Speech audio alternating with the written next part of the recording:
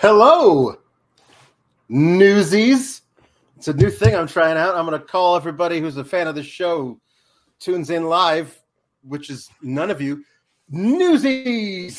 This is a new thing. We're trying to get a following up here on Know Your News. The show is Get the Flick Out of Here. I'm your host, Alex Pulaski. With me, as always, is Kate Elizabeth. Let's get the flick out of here. It's a thing we do. It's supposed to be funny. But yeah, hey, there are people here. Hello, everybody in the chat. So we're going to start doing these live every Friday at noon Eastern. Come and hang out with us, eat your lunch while watching us talk about increasingly terrible movies, because it does feel like I am slipping down a rabbit hole into the worst movies ever made. Like impressively so. Yeah, it's a thing. So Kate, everyone knows from the thumbnail. Remember like how basically every week I try and like lead you in slowly as to, hey, everybody, giving you hints. Which movie could it possibly be? I always forget there's a thumbnail and they know what movie it is. It's Theodore Rex. It sure is, Alex. It is. It's Theodore Rex. Kate? I'm about to revoke my I'm not allowed to choose ban after what you No. No, This is the thing. Because listen, I may choose terrible movies, and in this case I certainly have. But they're always like legendarily terrible. Like this is not like, hey, they came out with a new bad Christmas movie. This is almost 20 years ago, Whoopi Goldberg agreed verbally to do a movie for an Italian production company and then tried to get out of it. And the way she tried to get out of it was by suing the production company so she wouldn't have to be in the movie. She lost the lawsuit, which is why she's in the movie. But the judge felt so bad for her, he made the producers pay her an extra $2 million. Yep. Which I'm not going to bring Fightful energy into here, but if NXT stays this bad, I'm suing Sean for another $2 million. So it's just Alex, this had a $35 million budget and wasn't released in theaters. Straight to take-home release. At this time, VHS. 1/5 of that budget went to Whoopi Goldberg. They paid her $7 million to be in this movie. Now, if like you could have probably found somebody to do this movie for like $500,000, it wouldn't have made the movie any worse. Or more releasable. Or you wouldn't have made less money by, you know what I mean? Like it all. So why when she goes, hey, yeah, I don't know why I said I was going to do this. I don't want to do it anymore. Where you go is awesome. We're going to save $6.5 million and you can leave. But they said, no, you have to do this movie. And they took her to court. And here's why the judge eventually had to rule against her. Because when she called the guy to accept doing the movie, like originally, it was in the 90s. So there was an answering machine. And like where you just get to the phone right after the answering machine picks up and you can say, hey, no, I'm here. Hi. The answering machine will continue to record the conversation you have with the person. That happened to Whoopi Goldberg. So they had on audio tape her saying, yeah, I'll do the movie. And so she said, I never agreed to that. And the lawyer was like, Exhibit A through Z. Here you go. Yes, you did. And the judge was like, you did agree to do the movie, Whoopi. But I've read the script. You owe her $2 more million. Yeah. They were like, this is going to tank your career, so we're going to get you some money on the way out. I don't know. Didn't she win the Oscar for Ghost? For this? Or something?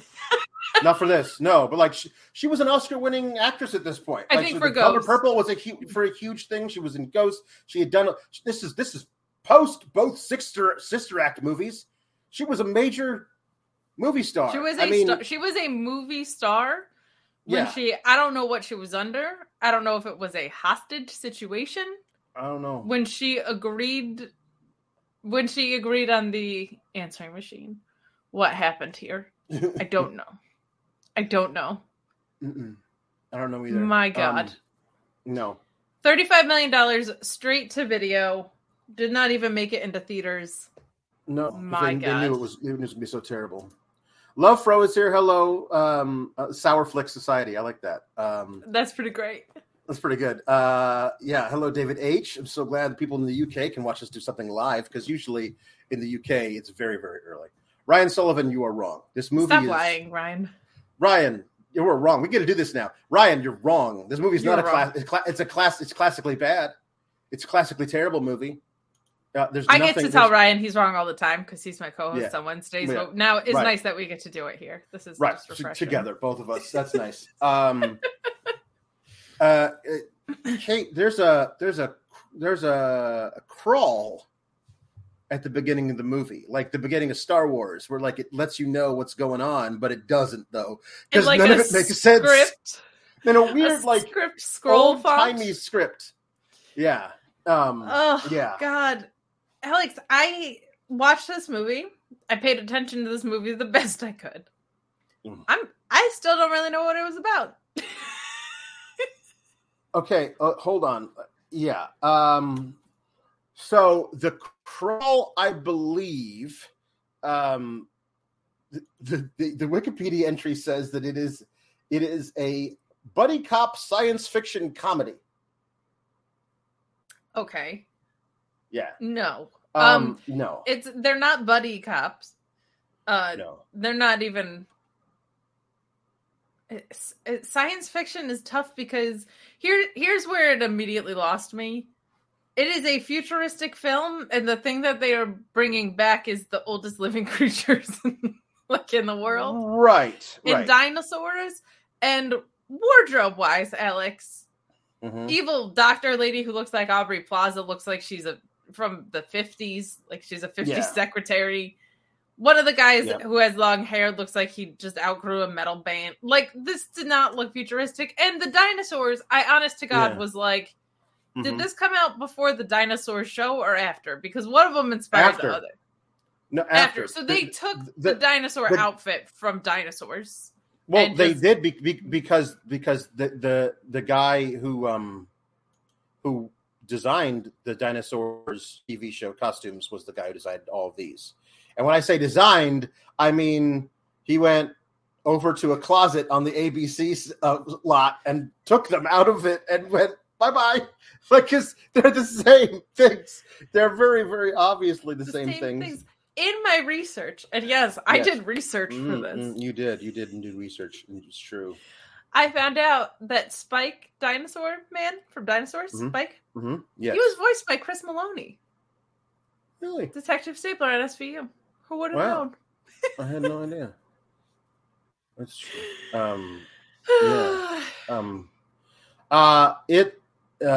Here we go. Here's the crawl. I'm reading it to you. Once upon a time in the future, it says, at midnight tomorrow, billionaire Eleazar Kane will launch his new Eden missile to bring on another ice age. I should mention this is all written in bullet points, like you're giving a presentation. It says bullet point. At midnight tomorrow, billionaire Eleazar Kane will launch his new Eden missile to bring on another ice age. Okay. Sure. Bullet point. After mankind is extinct, Kane will reanimate the pairs of all Earth's animals he keeps frozen in his ark and create his vision of paradise. Bullet point. 1 hour ago, 2 workers escaped from the New Eden compound and are racing to tell the police about Kane's master plan. ... Like, not even a clever master plan. Like, oh, Noah's Ark, I'm going to copy it. The Ice Age, going to copy it. Boring. Get a good master plan. and then a dude whose name is Edge and is also dressed like the Brood version of Edge. This is 1996, so I have no idea if they got the idea for Edge, the character, from this movie. It's possible. Or he might be dressed like the Edge from U2. They're kind of dressed the same. Yeah, he's kind of. He's running around with a very bright silver handgun held behind his back as he's running through a park. It's all in black the future. And white. Everyone's an idiot. You're gonna find that out. It's all in black and white. It's the only shot in this movie that's all in black and white. It's the first shot of the movie. So it's this old carnival park playground thing. There's all kinds of cobwebs all over the trees. I don't know why. He's just searching for somebody with a gun. He ends up like shooting a dinosaur, I think, but he doesn't. That's right. He throws something at it.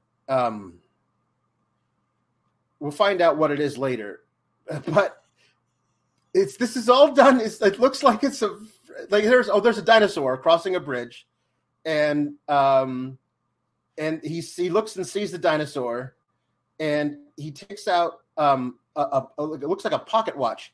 And outside of the pocket watch, he opens up, and a full-color butterfly flies out of the pocket watch onto the nose of the dinosaur, and then explodes.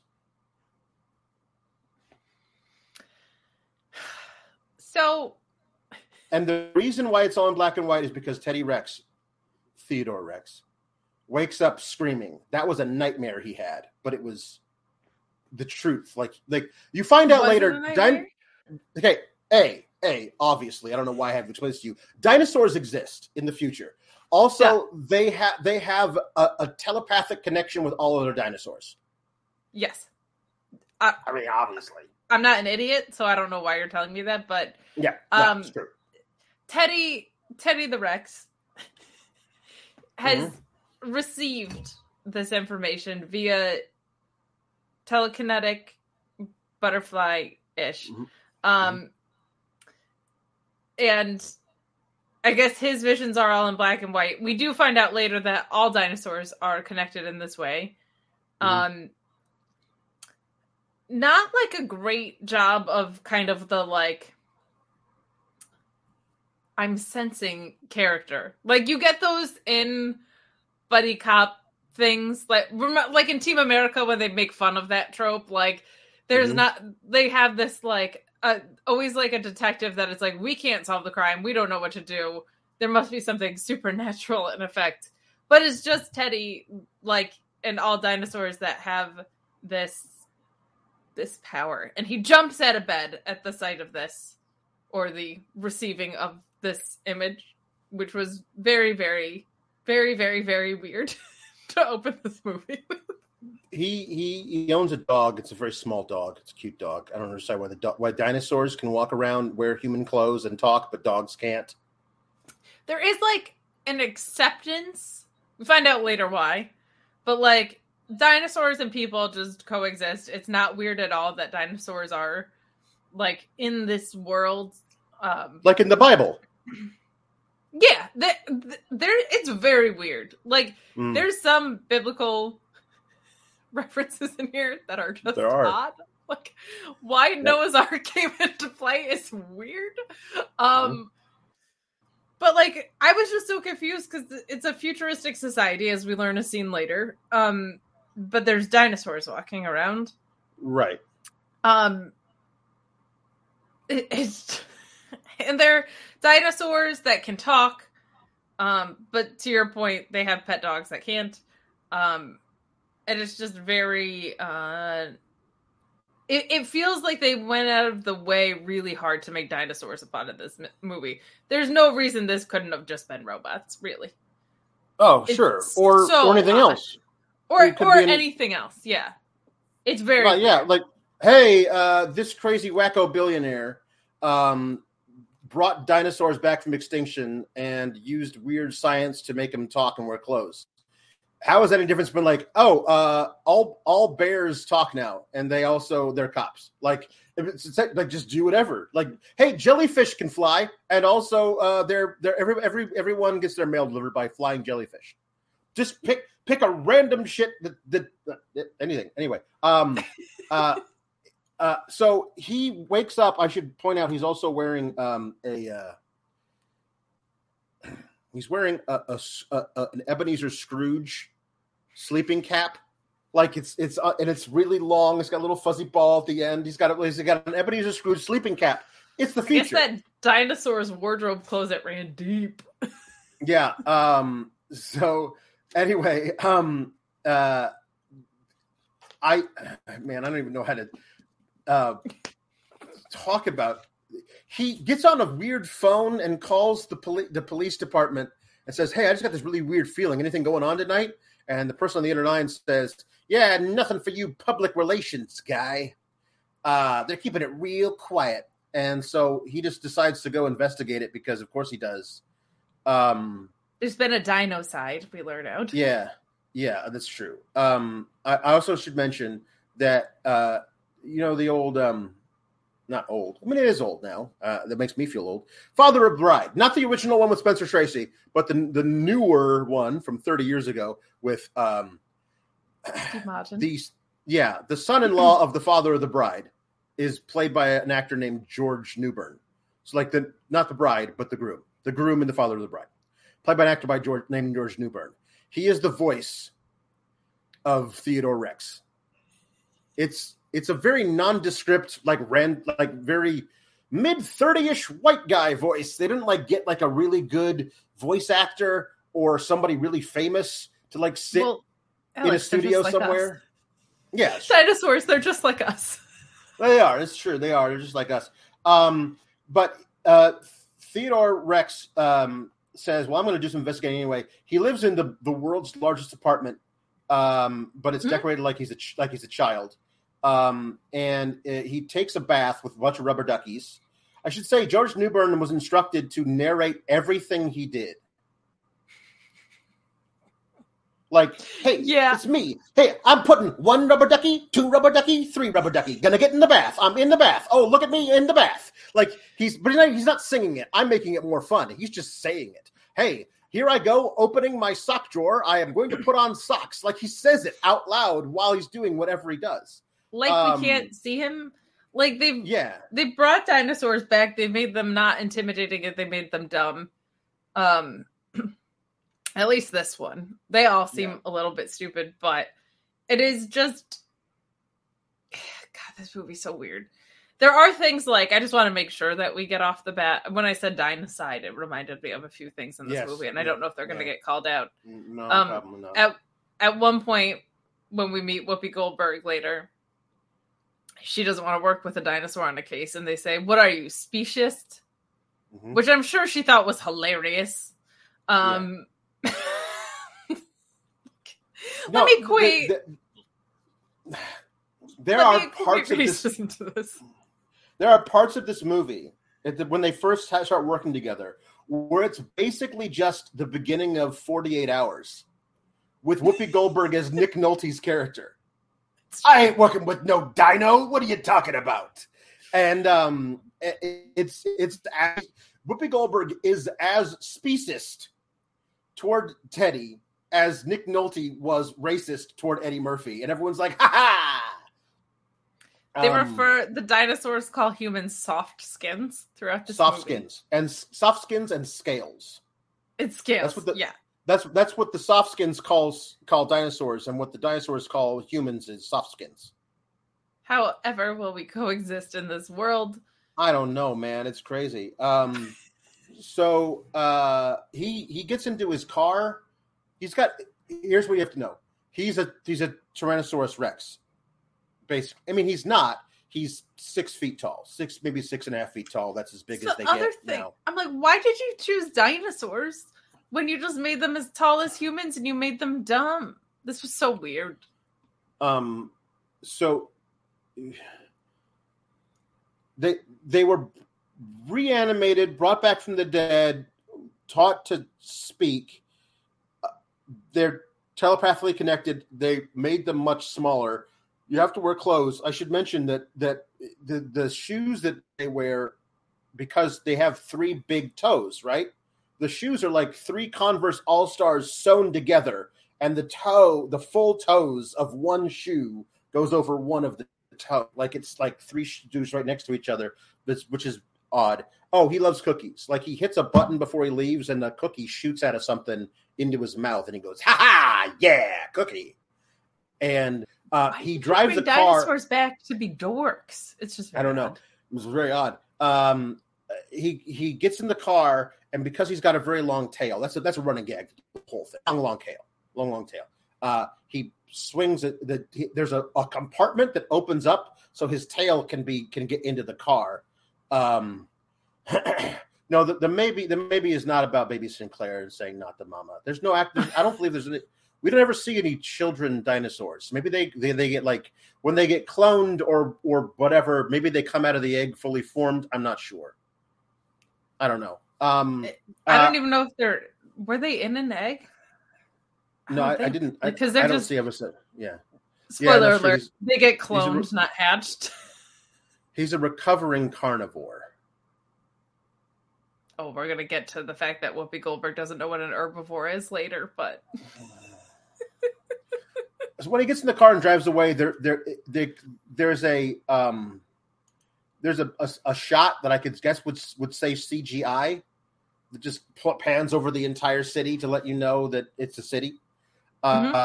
There's like 4 different billboards that say the future is now. I guess they're all paid for by the Elazar Kane Foundation or whatever. But this is where we see Katie Coltrane and her partner that they're going to find some bad guys. These are what they are known as guns. That's what you call street cops in this situation. There's a guy who is roller skating away from a big 18-wheeler. And somebody driving it shoots him dead.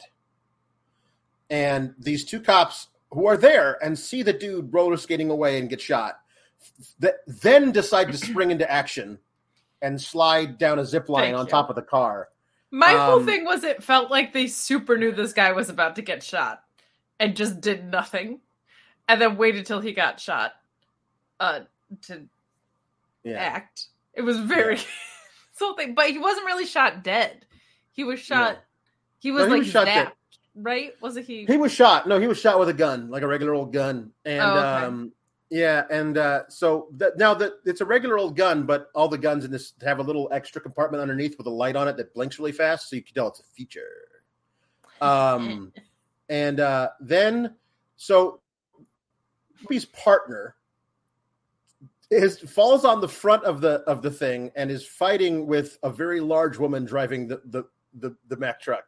And while Whoopi falls into the compartment and sees the corpse that they've just killed and brought into the car into the back, and she decides to have like a little talk to the leader of the bad guys in the back, who's got a weird like biometric eye, and he talks like this. Hello, just talk like this now. Hello. I don't know why he does that, but he does. Was there not a director? Like, this is the most chaotic thing in the world. This guy has one eye and speaks weird. Everybody else is like dressed kind of normal, or played it up the middle of like, I kind of have a futuristic look, but I still sound like a human being. This was the most disjointed defining of what the future is ever. This was terrible. Right.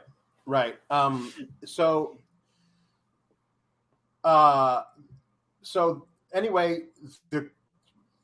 they all pull guns on Katie Coltrane, Whoopi Goldberg, who, after she says a few like quips or something, has a gunfight in the back of a semi trailer, and then though somebody pushes a button and a trap door, and she falls through it while clinging to a table, I guess, that was back there, while firing while clinging to a table through the thing, and they're firing at her, and then the little cable that she's on snaps, and she skids to a stop and goes, yeah!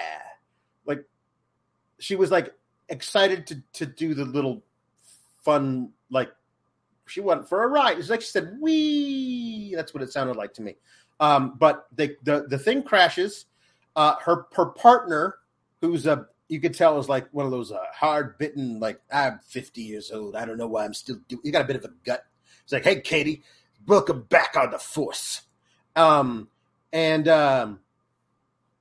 so we never see him again. By the way, no. You can tell he and Katie Coltrane have a long-standing working relationship. They bicker back and forth a little bit, but like all cops and their partners do that. Like, it's no worse than, for example, Benson and Stabler. It's no worse than them, but she has to have a new partner. We never, I don't even know if we ever get this guy's name. It's just a random dude. So they find the dead guy that was killed, and they're trying to figure out who it is. And they get like a hologram from some guy back at headquarters. If the numbers check out, you'll be street legal again, Coltrane. And then he blips out, and she says, I love it when he does that. I really do, which doesn't make any sense. It feels like there was a line that they cut out that she's supposed to respond to, but isn't. Let's pull back for a second if we can and just discuss Whoopi Goldberg's effort in this performance in general. This felt like she tried to sue to get out of making this movie. There were some moments where it felt like she was trying, but when you're playing like extremely serious next to a dinosaur, right. The line between I'm serious and apathetic is murky at best, and then she obviously didn't want to do this film. Right. There were some moments that I felt like were probably improvised, where it seemed like she was trying. But my goodness, it was around this point that I was like, I don't know if it's the way they cut the scene or whatever, but I was like, we are like 10 minutes into the film and she is checked out of her role making this. So much so. Ryan Sullivan says, no one will convince me that the creator of this movie didn't watch Dinosaurs, Jurassic Park, and Law and Order while high back to back to back. I mean, if they had put that as the description on Tubi, I would have signed up for it like in a second and had a completely different mindset watching it. Mm-hmm, mm-hmm. Yeah. By the way, the tagline of this is, the world's toughest cop has a new partner, and he's a real blast from the past. That's what they say. That's how she's the world's toughest cop. So then we see the dead dinosaur.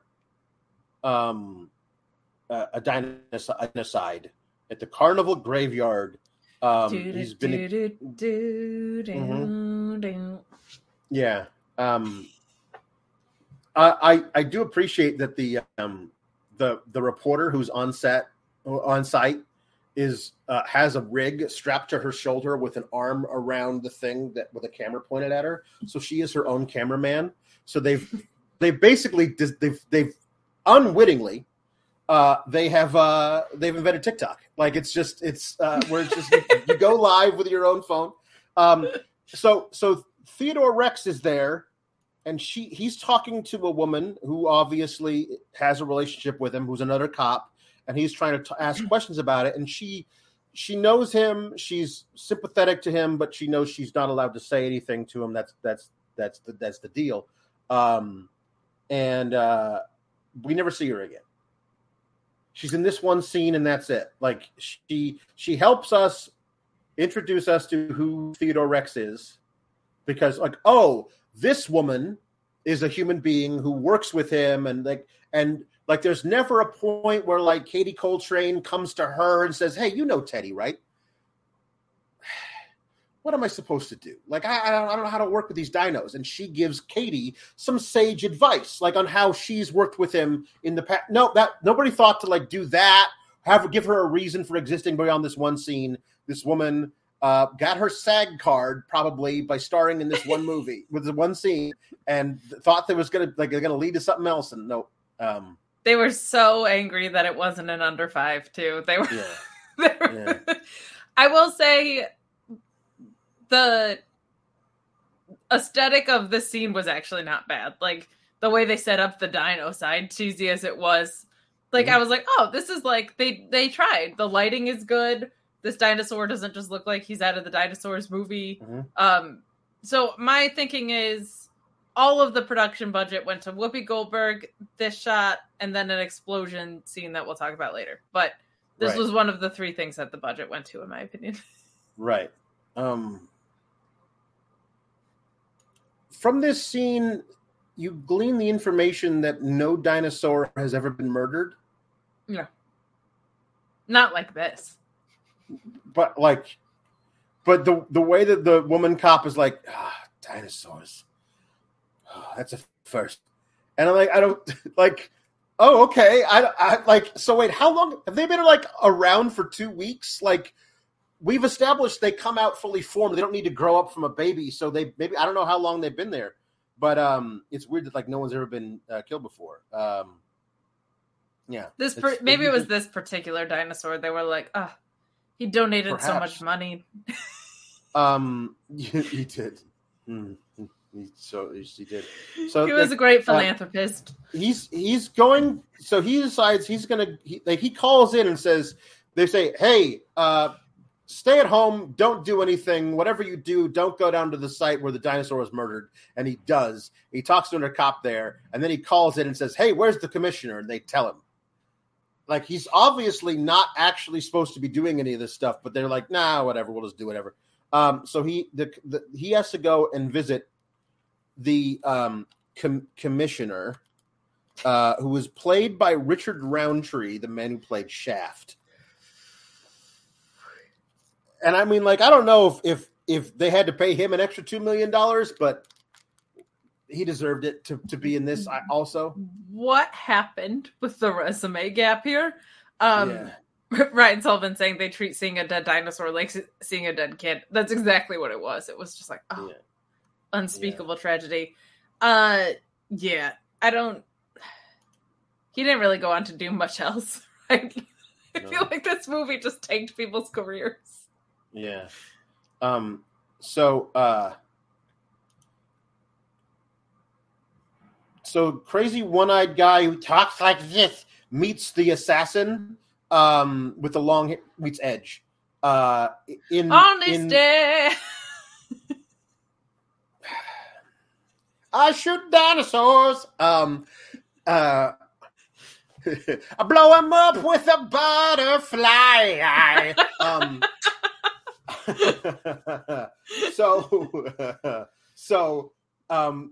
They meet. They meet. The one-eyed guy, his name is Spinner. Spinner with a one-eyed guy, he talks like this, meets Edge in a sewer drain, and gives him a necklace that the guy they shot, who was on roller skates, had on him. Says, "Yeah, compliments of Adam." And Edge says, "Give me that." And all the other guys who run around with Spinner are all called Zap Heads. I don't know if that's like they call somebody a meth head, or if I don't know what it is. I don't know what it is. Well, that's why I thought the guns were like zappy guns. With the Zap Heads because of the zapping. It's weird. So he says, "Where's the body?" We lost it. Sorry. And they were guns. They came at us. We're lucky to be alive. And Edge says, "Yeah, you were." And so that's the Edge doesn't like Spinner.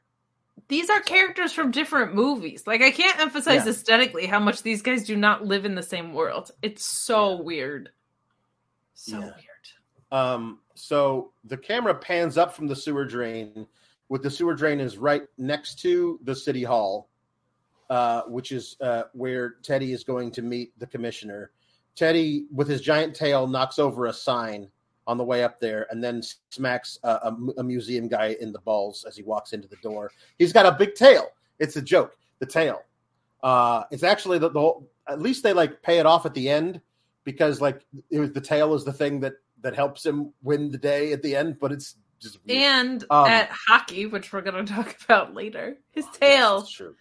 His tail is his double-edged sword. It's like very helpful in some situations, very clumsy in others. Yeah. Katie is walking through the neon lit, vibrant streets of this town and finds a little stray dog and immediately picks it up and takes it over to this food shack run by a small child, maybe a 12-year-old little black boy. And he's watching a hologram of the news telling him they're going to bring back raccoons. And he's like, what's this world to, Katie? First elephants, tigers, buffalo, now raccoons. What's going on? Like all of these apparently naturally occurring, like, well, not naturally, we probably did it with deforestation, etc. All these naturally occurring extinct animals are being brought back, and he's reacting to it did you see what happened with another school shooting? But he's like, did you see what happened? They're bringing back raccoons. Like this used to be a proper country. This is what we should call you now, Katie Coltrane. That should be your name. I don't want to be associated with this movie in any way, shape, or form. Mm-hmm. But I do have to say, Katie is not like the name you give an aggressive cop. No. Like even over Kate. Like Katie's are like, how sweet and gentle of a human being. Yeah. This was not. No. I should also say, all guns wear the same uniform, which is like black lycra spandex, and a little weird harness where they keep their gun, and they have a little thing they talk into or whatever. And it's not the most flattering outfit. You would wonder if, like, hey, should they have like knee pads or a bulletproof vest? You find out later. It doesn't matter. To pee in the future? Like this no. But this is the other thing. We find out all guns are cyborgs. They drop that on us about 3/4 of the way through the movie. That like it's fine because when you become a gun, they take you in there. Basically, the only thing that is still a natural part of your body is your head, and the rest of it is all like RoboCop. I do feel they just drop it into like brief conversation that like all guns are basically cyborgs. Well, and like they don't talk any differently, but the weird guy that's still a person head kind of does. Yeah, like it's just so all over the place. I guess you're right. Cyborgs probably don't have to go to the bathroom. But I mean, I would assume not. But don't they have to like dispense oil waste or something? Yeah, and like if you still have a human head, like do you still have human processes? It's very I don't know. I mean, I don't think we ever see her eat, right? No, she's not. She's not into the cookies. Like maybe that's why. Maybe that's why she doesn't know what a herbivore is, because she doesn't know. But she should have all the knowledge of the world if she's a cyborg. They should have downloaded it to her when she was programmed. So she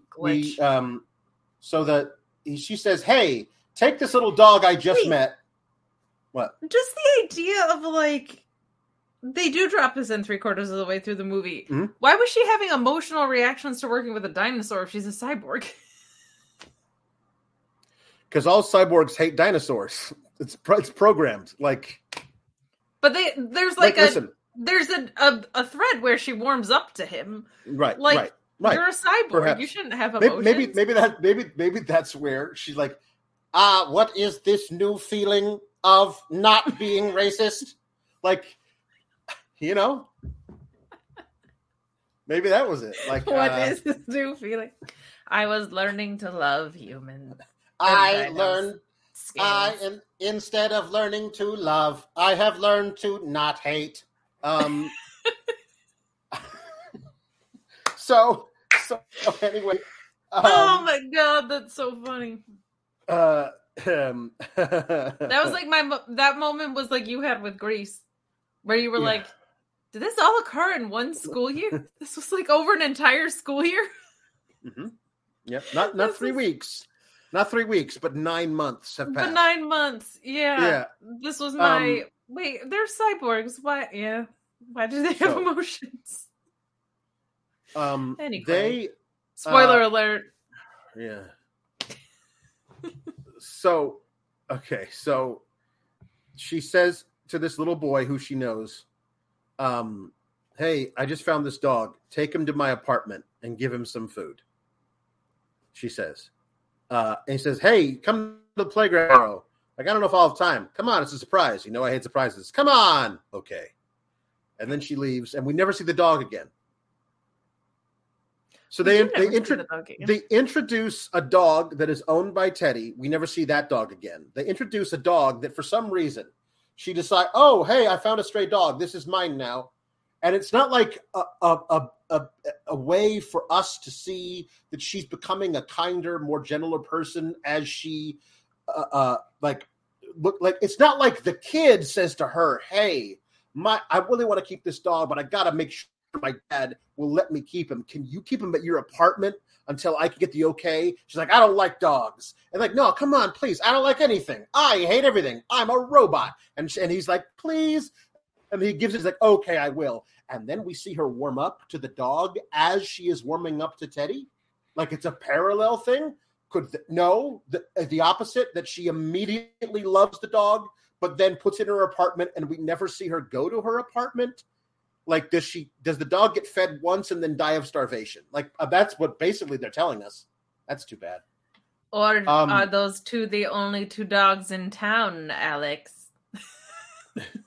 Could be. It could be. So Teddy goes to the big benefit at the museum run by Elazar Kane, where he's wanting to talk to the commissioner, and he runs into, I don't know, the commissioner's lackey, a guy, maybe he seems to be like a hospital administrator, but for police. Right.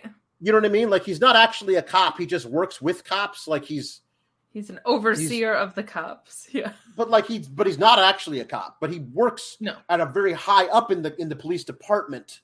It's odd. Executive director of cops, but isn't one. Right. He is trying to convince the commissioner, like, this is you're a publicity stunt that we pulled to like smooth over dino human relations by putting a token dinosaur on the force. And he wants to investigate the murder of this dinosaur, the dinocide. And Summers, when they are speaking away from, because Teddy's over there eating cookies, a lot of cookies.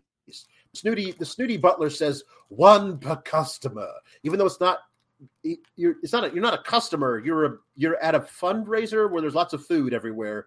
Can you imagine like standing by the buffet table at a big snooty event and being like, one cookie per customer, please? So he takes all the cookies because he's a dinosaur. Also, as he walks in, he smacks someone on the butt with his tail. And this woman thinks that the one of the butlers did it, so she slaps him in the face. Comedy. So Summers convinces the police commissioner to assign him to the case with a human partner, and then when they solve, it'll be a major story. It'll be really good public relations for the for the department. And so he decides to do that. And the Summers says, I got the perfect person to be his new partner. It's going to be Katie Coltrane. And can't imagine why Whoopi Goldberg didn't want to do this movie, as they are comparing dinosaur human relations to race relations by the police. So weird that she wanted to back out. I can't imagine.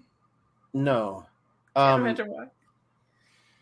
So, Elazar Kane, who is played by Armin Mueller-Stahl, who I believe has also won an Oscar and was like a major supporting actor at this time, he's the German man with a mustache who talks like this. Everything he says is like this. I'm in Armin Mueller-Stahl. This is what I talk like every time I am in a movie. I mumble with a raspy voice and a German accent all the time. I am Armin Mueller-Stahl. And that's who he is in this too. But he's playing Elazar Kane. And then Elazar Kane has a British assistant / lawyer / private doctor who works for him, whose job is just to be there. Very frustrating when you can tell there's a good actor inside of someone who's being given this, because you could tell he's a really good actor. Yeah. It just, he was given this movie. Yeah. And he said yes. So this is another thing that is so, it's something that is so out of left. It happens. It lasts 5 seconds. It is gone. You shouldn't think about it, but I thought about it like for an hour. We're teaming you up with a professional, Coltrane. And then a guy gets out of a car looking like Rambo. He's wearing like a double bandolier with like giant shotgun bolts. He's carrying a shotgun over his shoulder, smoking a cigar, and he walks up and then like from like as though this is Coltrane, and then Whoopi Goldberg walks past him as he bends down to tie his shoe. So like we're teaming up with Coltrane, and the joke is we are the audience are supposed to think this is Coltrane, and then no, it's actually Whoopi Goldberg.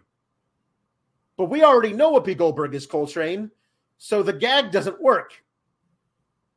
And also, it belongs in a different movie entirely. And it, like,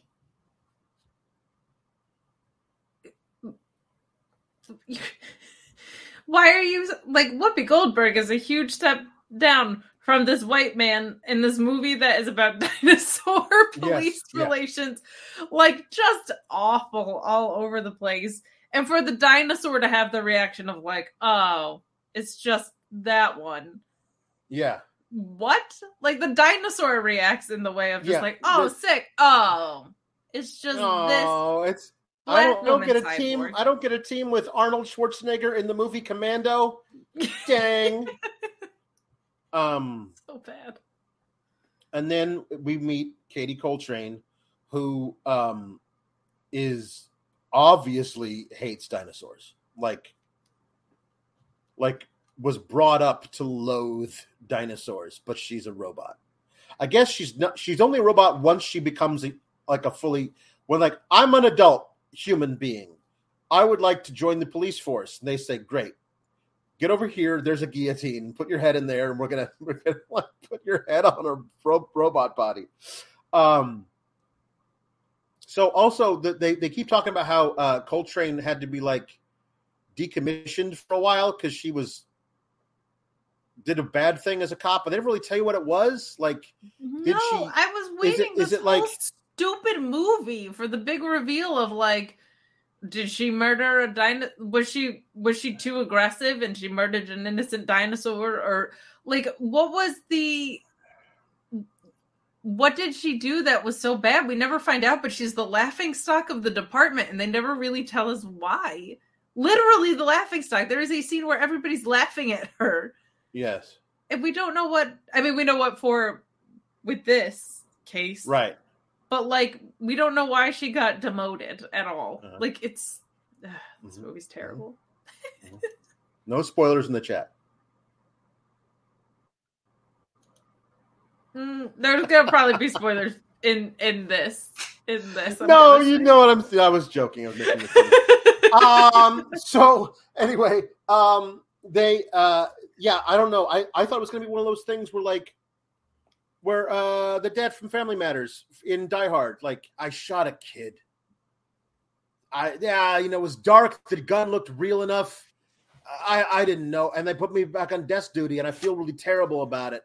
The establishing shot of miscongeniality is her being too aggressive in an investigation that gets another cop shot, not killed, but shot, and she's put on desk duty. Right, yeah. You could have given us that sentence, like that information in one sentence, and they're just like, nah. You could have done it in the Once Upon a Time in the Future.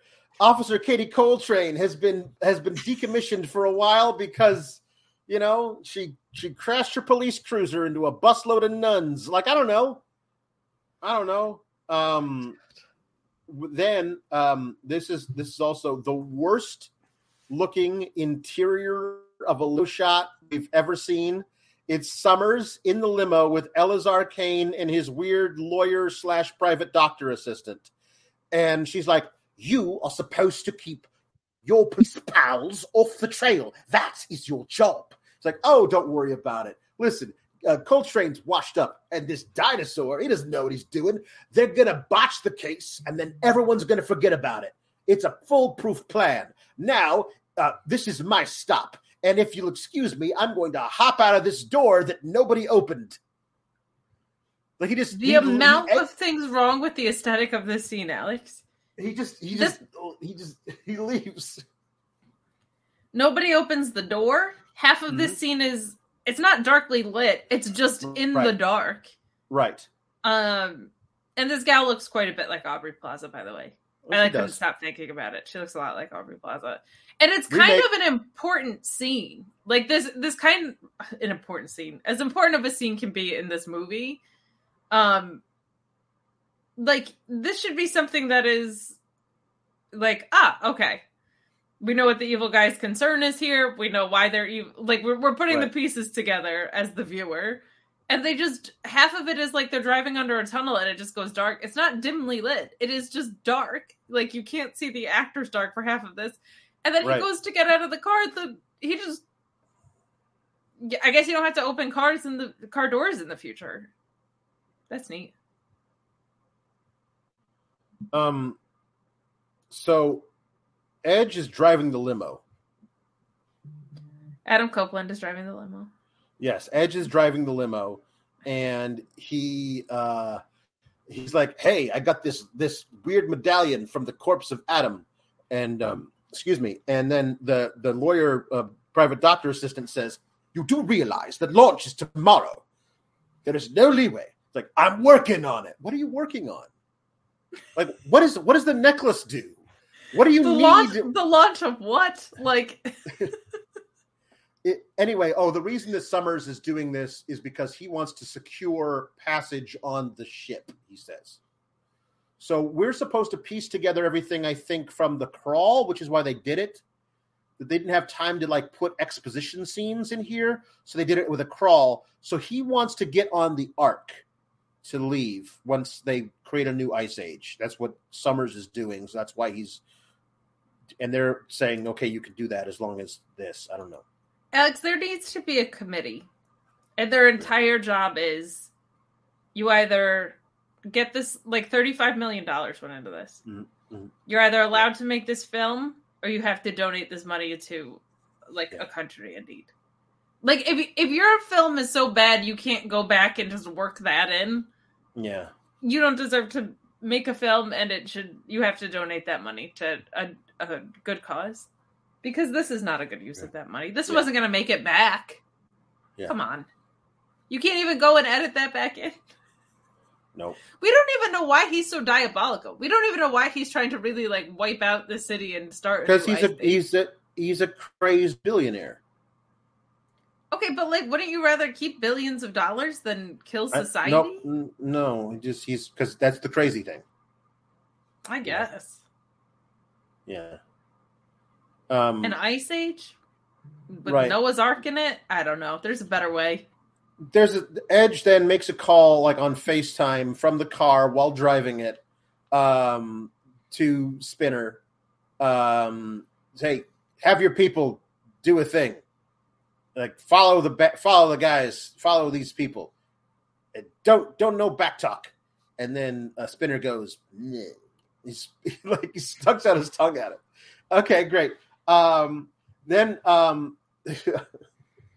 Whoopi Goldberg has to take a ride in Teddy Rex's car, but she's in a roller coaster seat with a bar that comes down over her. There's no seat belts. It's a bar, and then he lifts her way up to the top of the ceiling. Earlier too, we see a scene where the Zapheads, who murdered somebody, are going after Teddy, but they just they stop his truck and they have foam. Right. And Whoopi was supposed to go and help him. which is so weird. And then, like, in this car, I don't remember there being a bar in his lap in that car, but in this car, No, right? there's a bar. No, It's so weird. they go to the Natural History Museum, which is where they've taken the dinosaur. Not only has there never been a murder, there's a dinosaur has never died. That is what I am seeing while rewatching this while talking to you. A dinosaur has never died. They don't have a morgue for dinosaurs. So I guess dinosaurs are immortal. All the bones of them. Like, remember they're like going through the catacombs? But that's the original dinosaurs, not these dinos, not scales. Right. They don't have a morgue set up for dinosaurs, so they have to take them to the Natural History Museum where it's being dissected. We also get the best monologue in the world here. Which is what? Remind me of what. It's just like this ode to dinosaurs. He's like, my God, the stories these bones could tell. Oh, yes. And this is where they kind of reveal that all dinosaurs are telepathically connected to each other. Yeah. Old dinosaurs and new dinosaurs alike. But he's just really proud of his dinosaur hair. The stories of these bones, the generations of dinosaurs that came before me. I can't believe I get to stand here as a hero dinosaur detective. And Whoopi Goldberg's kind of like, all right. But this is where we find out all dinosaurs are connected to each other telepathically. Right. Yes, this is it. Also, there's a doctor in the makeshift morgue at the bottom of the... Oh, no, Alex, not a doctor. A dinosaurologist was the most clever name they could come up with. Dinosaurologist, yeah.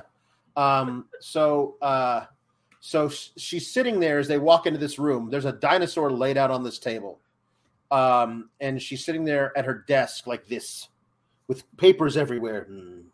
Oh, hello. No, I'm just here. It's like, hey, so you got this dead dinosaur here. What's the cause of death? From an explosion close to snout. I really haven't had time to look at the body. What were you doing at your desk when people that walked in? You were just sitting there like, There's one body. It's not like there were a bunch of other bodies that she should have been looking at.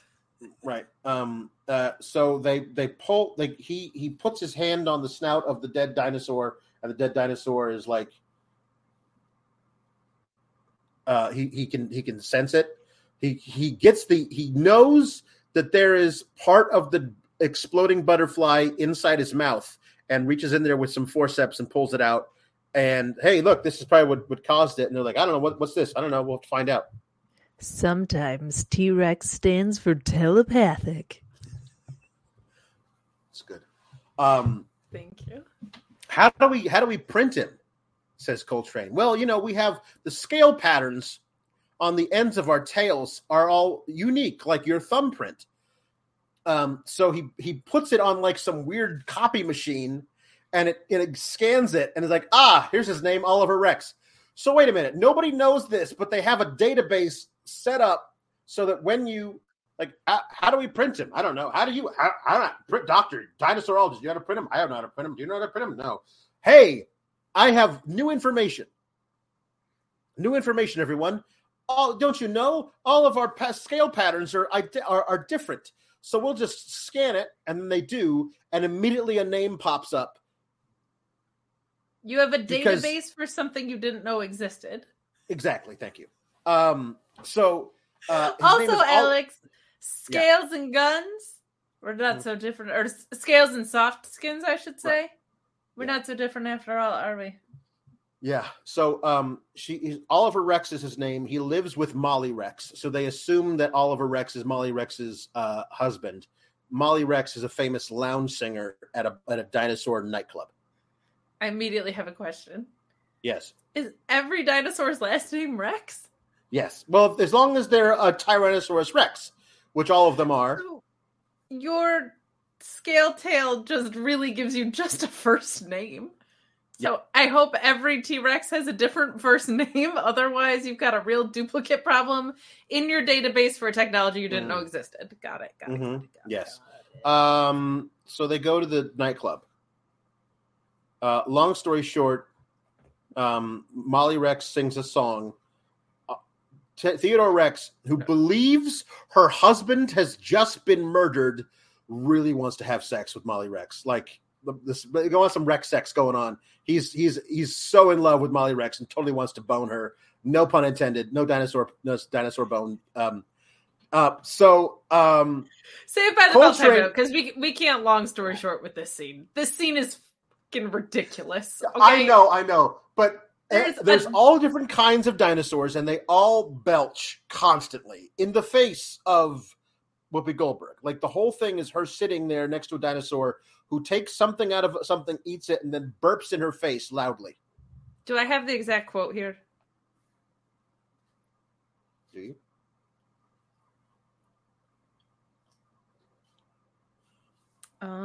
Scrolling through my notes. He likes you soft skins. He thinks you're cute. As there's a dinosaur oogling at Whoopi Goldberg in this nightclub cabaret situation. Before we get to the fact that this lounge singer's husband just died and immediately Teddy, who is on the job, is just Lord Almighty. So Teddy comes here all the time, and he knows all the locals.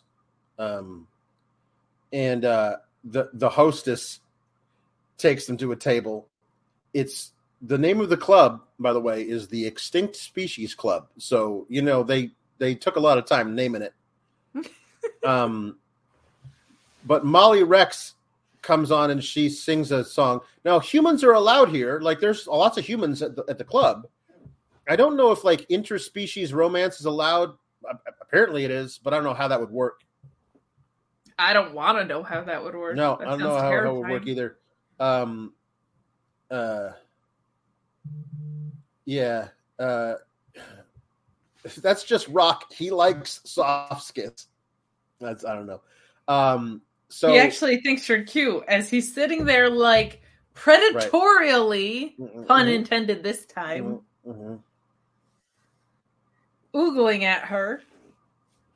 It's like, harassment is fine when it's a dinosaur. It's just a weird pacification of things.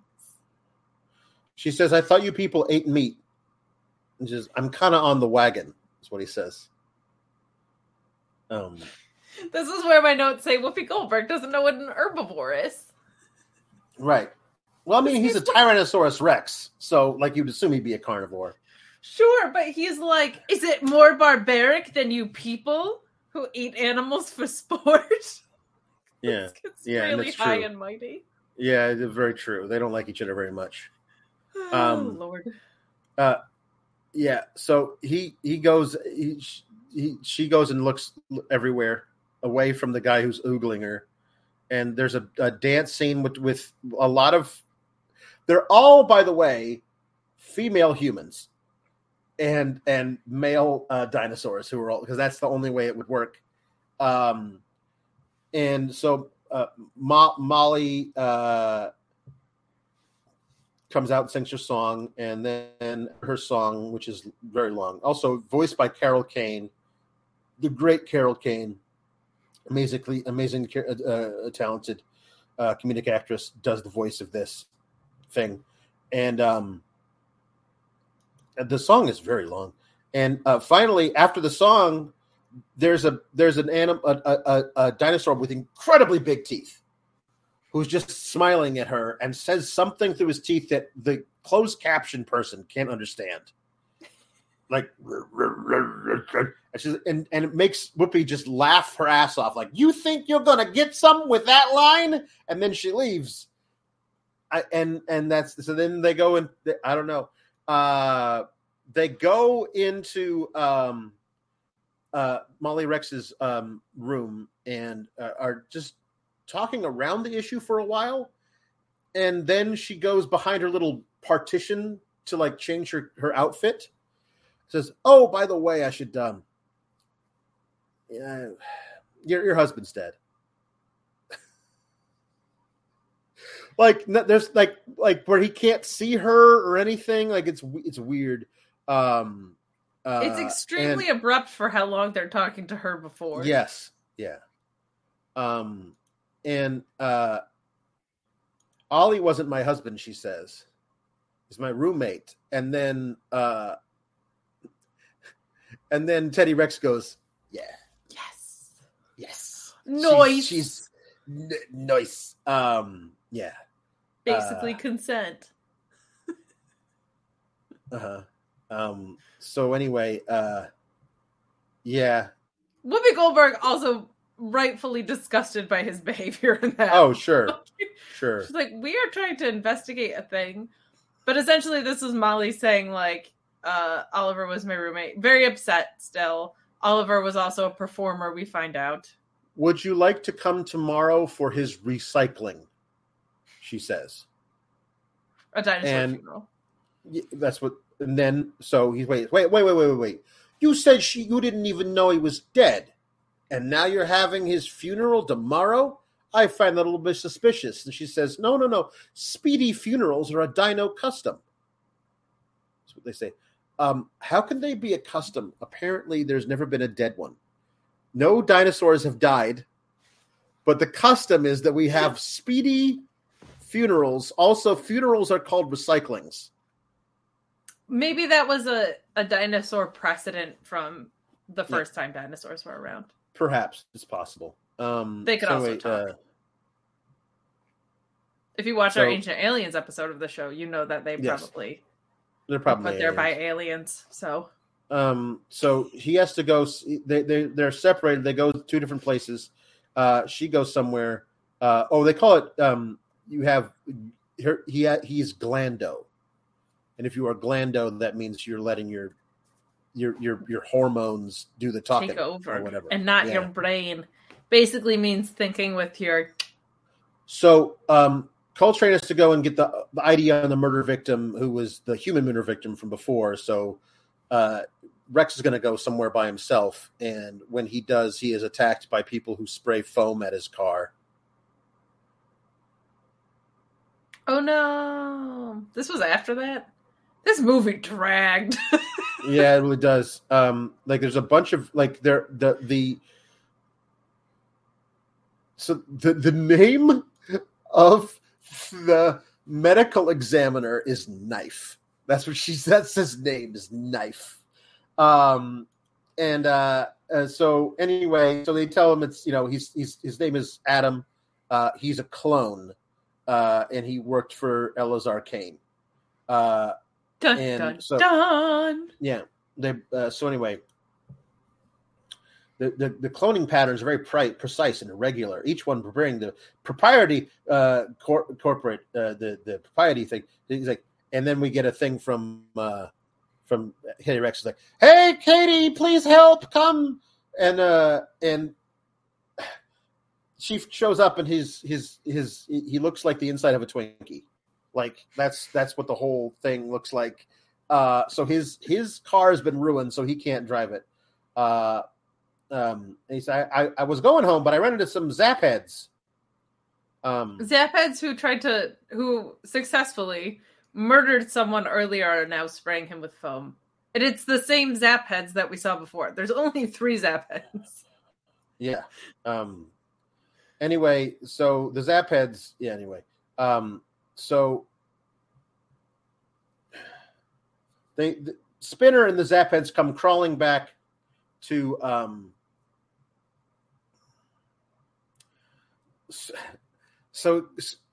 crawling back to Edge, and they stripped his car for parts. And he was Spinner was supposed to just follow them, not do anything. So Edge has the 2 Zapheads that come in with Spinner murdered. Of course, Damian Priest and Finn Balor.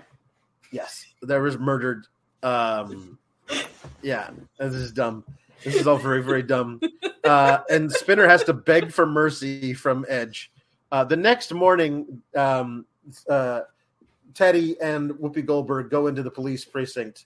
And this is, I don't get it at all. The guy says, like, hey, wait a minute, Teddy, you can't just have a new car. whatever, says the desk sergeant. It was paid with the taxpayers' money, he says. And then Teddy grabs the guy by the lapels and I'm going to eat you. And Katie's like, hey, settle down now. Don't piss him off. I can't stop him from eating you. So they're doing a good cop, bad cop routine without any, they hated each other the night before. But now they've worked out a good cop, bad cop thing. And so that they agree to give him a new vehicle for him to drive. This is where everybody laughs. This is where everybody laughs at him. Like how the Peanuts characters laughed at Charlie Brown. They're laughing at him. They're like, ha, ha, yes. Ha, choruses of laughter. It's so bad. So then Summers comes down and be like, hey, what happens when cop cars get stripped with a cop still in them? And Summers is just a jerk. And so there's everyone stops laughing because Katie's mad at them. They go into the commissioner's office, who yells at them like all commissioners or captains do in all police movies. This is the dumbest thing I've ever seen. How dare you? You get back out there. You're busted down to desk sergeant, whatever. You wanted this case, and I want a boost in my polls. Says the Again, why wouldn't Whoopi Goldberg just be so excited for this movie? I don't know, man. So then she meets the dude who was the disembodied head in the hologram from the beginning, the guy who says, oh, I love when anyone does that. I really do. And that guy apparently is the guy, he's like the Q from James Bond of all cyber cops. But doesn't actually give her the gadget but he's always like, hey, so how you doing? You need tune-ups or whatever. But I don't know what I then this is the scene, Kate, where I'm like, okay, wait, what are we doing? The dinosaur goes in to talk to this woman about getting a cop uniform. The thing he's been wearing this whole time is a cardigan over a different sweater and some he needs pants. To go undercover as a cop, right? Which don't you not want people to know you're a cop if you're undercover? But he needs to look like a cop so he can go undercover. He needs to look like a cop that's undercover. He's wearing a cardigan, a sweater under a vest. Can't stress enough. And some he's slacks. A dinosaur. So he goes in and he stands on this thing, and a woman pushes some buttons and morphs him into the same dinosaur, but wearing a Viking costume from an opera. And he sings in Norwegian. And then another button, and now he's a Mexican bandito with a giant sombrero and bandolier and a poncho and a rifle and a big mustache. And he speaks in Spanish, a Spanish accent. Undercover, por favor. Yeah. And then Kate Coltrane comes in and she's, hey, come on. He's, then they turn him into he was wearing a Hawaiian shirt and a big lei and a flower in his hair. And he's saying laka waka, maka haka laka, waka taka baka, as he's doing a hulu. That's what Hawaiian is in this thing. And I want to be undercover. He's wearing a grass skirt too. Well, give me undercover. And Katie's like, hey, come on. You got to make him look like a real cop. He's going undercover. He's got to look like a real cop. So before that, he turns him into he's got a tam o'shanty, whatever hat, little beret with a little ding on the top. He's wearing bagpipes and he's got a little kilt. He's like, I'm getting a wee breeze in my lowlands, lassie. I want to be a cop undercover. My God, I don't know why an undercover cop in any of these situations is just a wheel of stereotypes, but that's I don't know, man. I don't know what this is. And then they turn him into a real cop, which is he's wearing jeans, the same shoes he was wearing when he walked in, a hoodie over a blue sweatshirt, red hoodie over a blue sweatshirt, and then a leather jacket over that hoodie. And he's wearing, and he says, "Hey, I'm too sexy for my clothes." Yeah, I'm like, you're basically wearing what you wore when you walked in. I don't know why this makes you more of a cop than the other thing you were wearing. Also, and Whoopi Goldberg's like, yeah, he looks good. I'm too sexy for my clothes That was a dated reference in 1996. I don't know what it was by the time the future rolls around. But that song is viewed like the Beatles. It's timeless. Yeah. My God. So then they're going to leave. But they have to go in his car, his new car. His new car is a garbage truck. Mm-hmm. So she drives it, and he has to sit in the back with all the garbage, and he's very upset about it. She's like, whoa, do you even know how to drive this thing? So they're going to go interview Elazar Kane. That's their big deal. So they are starting to put together that it's Elazar Kane. And now they're going first on the way to go for Elazar Kane to go interview him because he's the guy who's ran the company that cloned the guy who was killed. They go to a street hockey club where all the kids are dressed like Lost Boys from Hook. And it's true. They're all dressed like the Lost Boys from Hook, but with helmets. They're doing street hockey. And so the guy, the little kid says, with the surprise was, gives her a badge holder. That was his big surprise, which is sweet, I guess. But they play hockey with his tail. There's he's like, I'm the best hockey player of all time. I won all these awards and stuff. And Whoopi Goldberg's like, chill. And he's like, too much. And then he's like, put down 3 balls. And then he hits off 3 into the net, making the goalie look like a chump. Yep. Great stuff.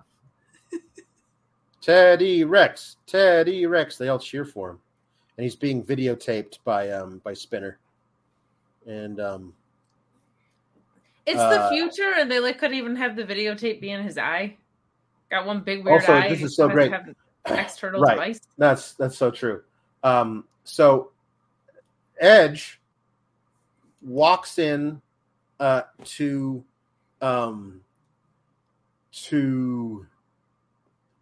Elazar Kane's office, which is the most evil office ever. He's got this big high-backed iron chair and a giant desk made out of black iron with these big, giant, gargoyle things on either side of the desk. Like, I'm evil.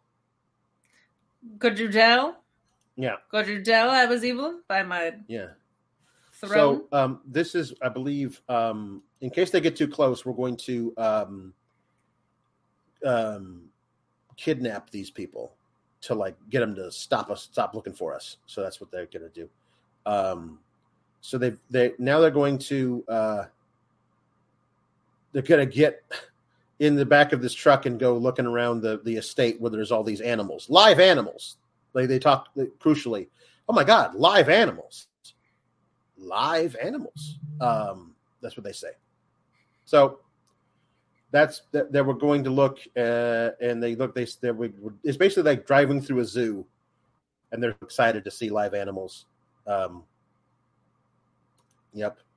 But also, Teddy says this is where I grew up, because he was cloned also by Elazar Kane and grew up here. Elazar Kane knows him by face and name.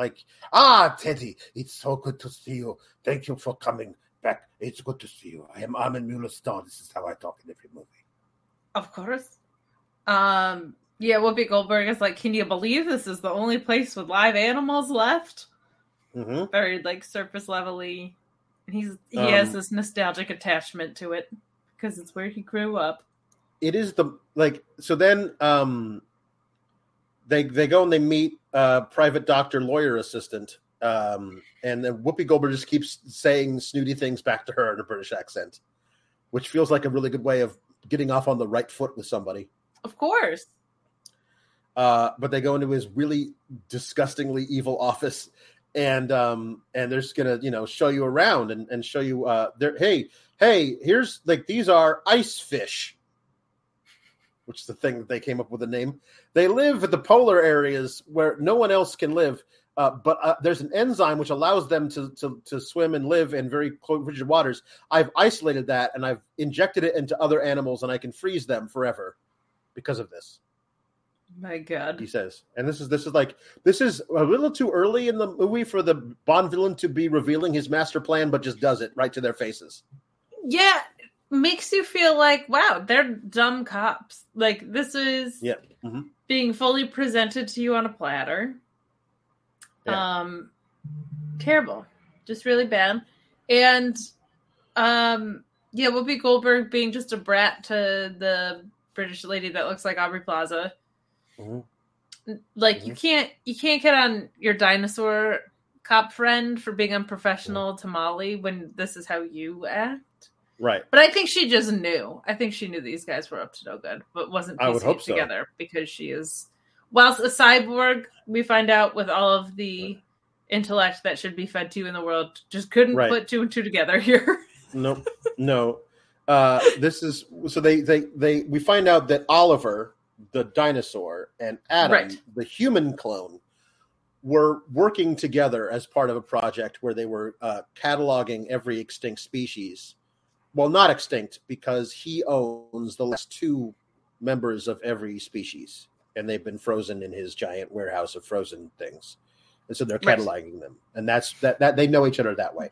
So, also just weird they presented the evil plan to them on a platter when it had nothing to do with the investigation. Really, like they came there to interview them about a very specific dinocide, and they were kind of like, "Here's all this other evil things that I can tell you about."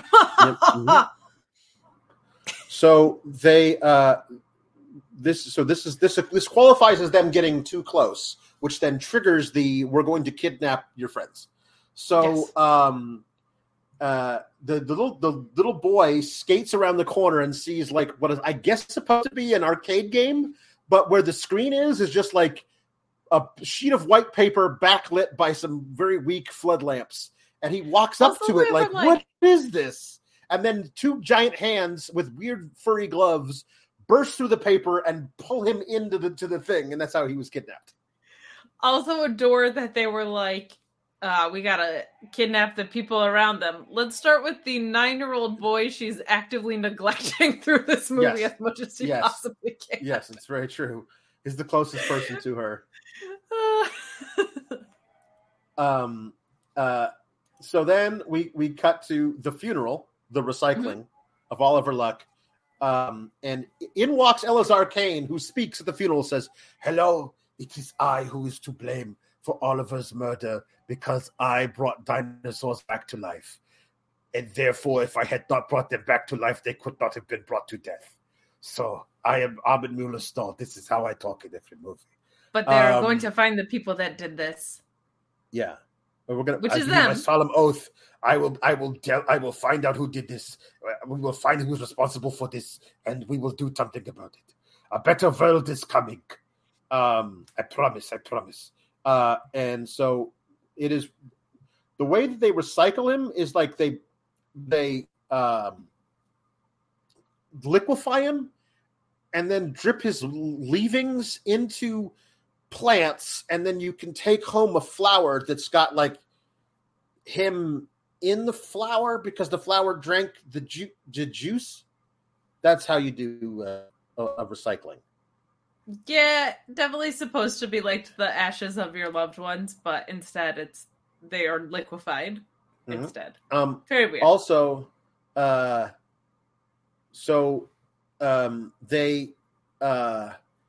there's a giant thing where all the dinosaurs dance around, like playing like it's a Nigerian drum match, but with dinosaurs.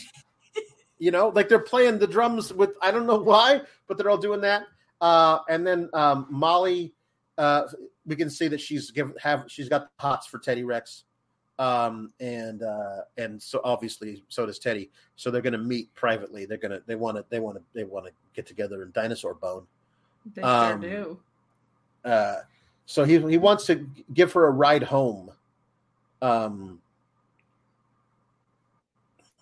It's kind of funny because they invented TikTok in this, as we established earlier. Yeah. They kind of invented FaceTiming. If they had invented like dinosaur Tinder, where it was you up, Molly? Yeah. He's got 1 hour to go and take by the way, there's the shaman or whatever, the priest said, like, I advise you to give up your dream of being a detective, says the priest, the dinosaur priest. And like, you never listen anyway. Youth. And they're going off together. So they bring the arcade thing with him. And the whole, like, you could have just brought the kid, but they wheel in the arcade machine with the kid still inside it. And then pull him out and show him to Armin Mueller's stall. It's so weird. How do you do, young man? He bites the guy and who has the most dramatic reaction to a 9-year-old biting someone's wrist that you've ever seen. Yes. Oh. He puts him in a headlock and the guy bites his wrist and he goes,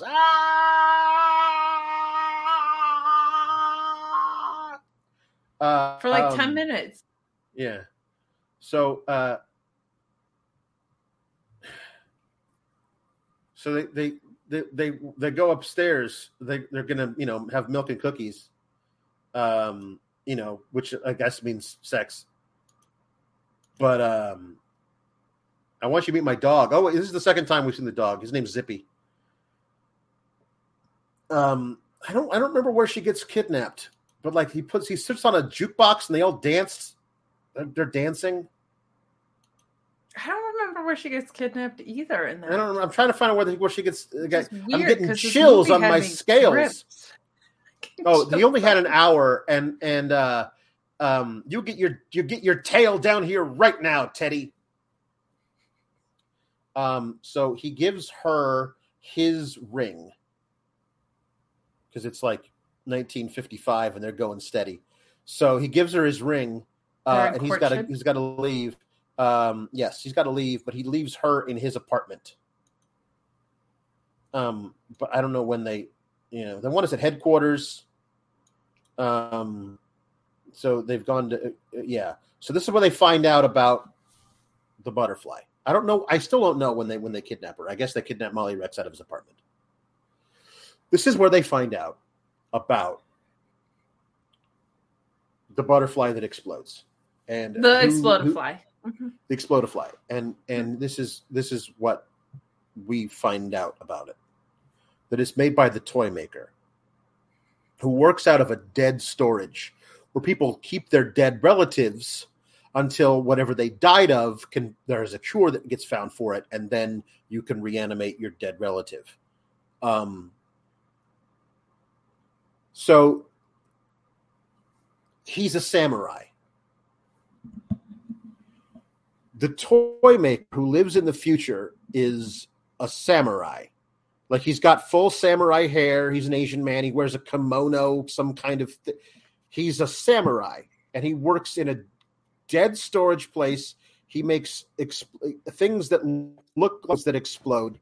He's the toy maker. He's a samurai. Have I gotten all of that right yet? I don't want to talk about the guy in the bag yet, because that's a whole other thing we're going to talk about.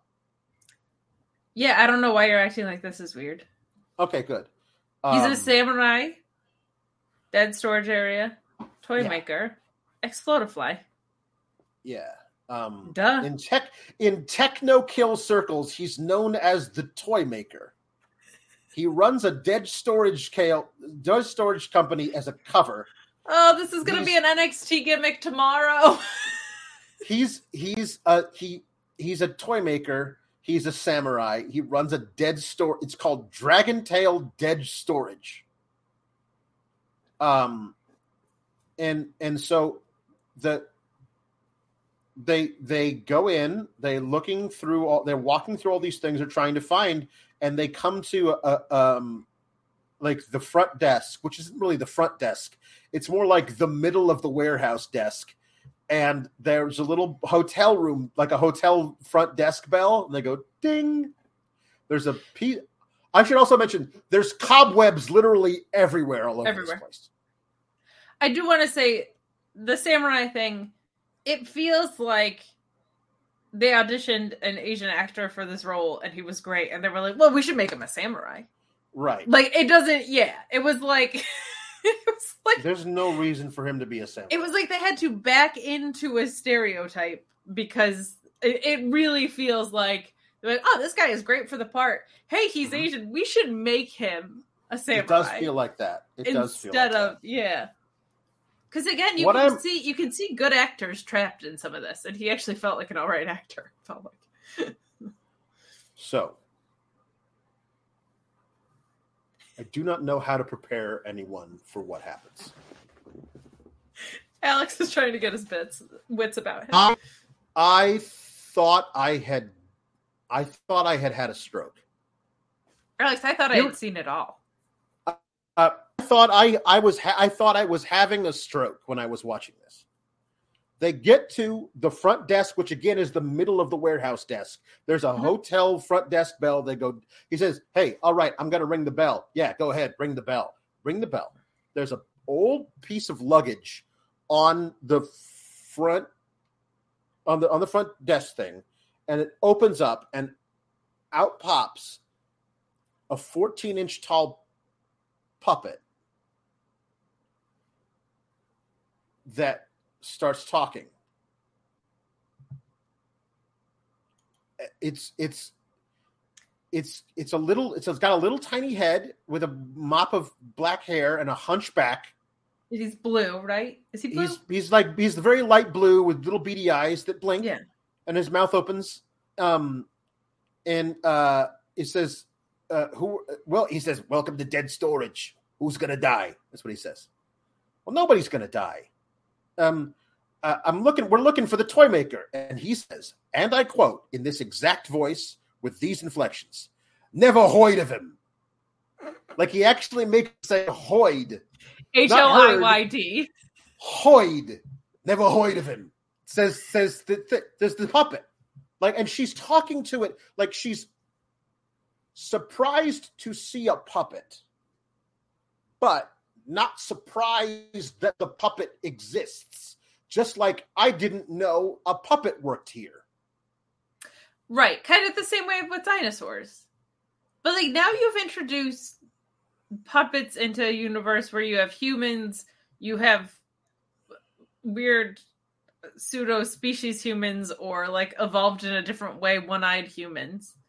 You have dinosaurs, and you have now puppets. I'm assuming it's a puppet, or maybe it's like a different, like it's a puppet. It's a puppet for us. I don't know if it's supposed to be a living organism. Alex, $35 million, and we're asking that question. Okay, so she says, she's like, "Never heard of him." What do you mean you never heard of him? We know he's here. Come on, tell us who he is. Like, who wants to know? Well, who are you? "I'm the guy from the bag," is literally what he says. "I'm the guy from the bag." And she says, Whoopi Goldberg says this to a 14-inch tall puppet. "You want me to get in that bag with you and snatch you to pieces?" And the puppet says, "Ooh, I'd love it, baby." What the hell is this movie? My notes, by the way, also say, the Christmas song, "Everybody's waiting for the man with the bag." This is him, I guess. Yes. Yeah. I thought it was about Santa. It's clearly about this guy. Why he's a cheeky old grandpa, I don't understand. From Queens, I'm going to say. Never heard of him. Extremely confusing. Extremely confusing. I can't imagine why Whoopi Goldberg tried to sue them to get out of doing this film. I can't. So, okay. It says, she jumps back in the bag and she goes in to go and reach for me, bites her. It says, "Don't be going in my bag." It says, You tell us where the toy maker is right now. It's like, why don't you take lizard lips and get out of here? My friend is gonna bite your pea head off. Ooh, I'm scared. And she puts a gun, like she puts the gun up against his little 14-inch chest. And he goes, Fuzzy, get out here. It turns out Fuzzy is a little caterpillar. Alex, why would you threaten to shoot a 14-inch puppet? I don't know. Cops, I'm out of here. You could sit on it. The bad guy.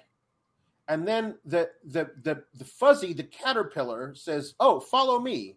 I'll take you to the toy maker. And it immediately morphs into flying butterfly.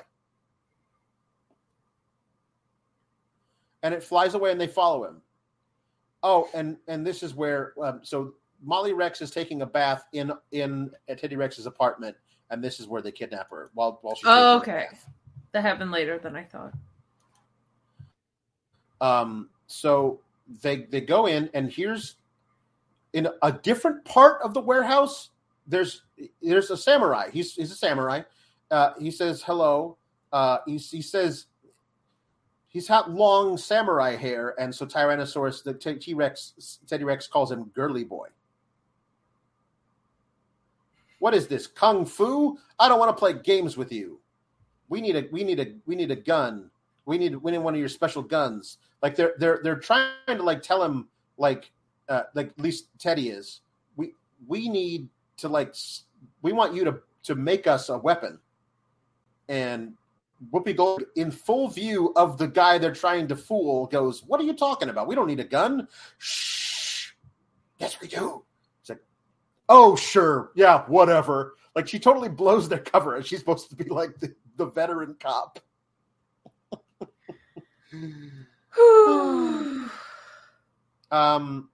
So they're going to have some tea, and he makes them, it shows them the guns that he's going to sell them, and they're going to leave because they're going to blow something up. The whole warehouse explodes. Like he drops down he says, "Suck eggs, cops," and drops down that's what he says. He says, "Suck eggs, cops," and he drops down a trap door, and a beetle explodes and blows up the entire warehouse. I never want to see this movie again. No. I do want to see a line reading of just these past few scenes. Yeah. That's it. Yeah. That's all you need to know of this movie. But things like suck eggs, cops. Yeah. Beautiful. Then the bag opens up. It's on the floor in a bunch of debris. And the guy in the bag slides out of it, looks around and says, "Hey, I ain't cleaning this up." And he slides back in and the bag closes. I don't know why that's here. I don't know why that's here. He slides back in and this it's my gosh. So then the toy maker, Samurai, pops his head back up out of the trapdoor, looks around like, "Ha ha, I destroyed my entire business, but at least those two cops are dead." Like he's smiling about it. And then Teddy Rex's tail drops down, wraps around his head, and yanks him out of the trapdoor. And then we cut to them torturing the samurai toy maker for like 5 minutes. "I'm going to hit him with my tail." Like, don't hit him with the tail. Why are you going to hit him with your tail? Well, I'm going to hit him with my breath. No, don't hit him with your... That's even worse than the Not tail. your dino breath. They make that reference a couple times in this too.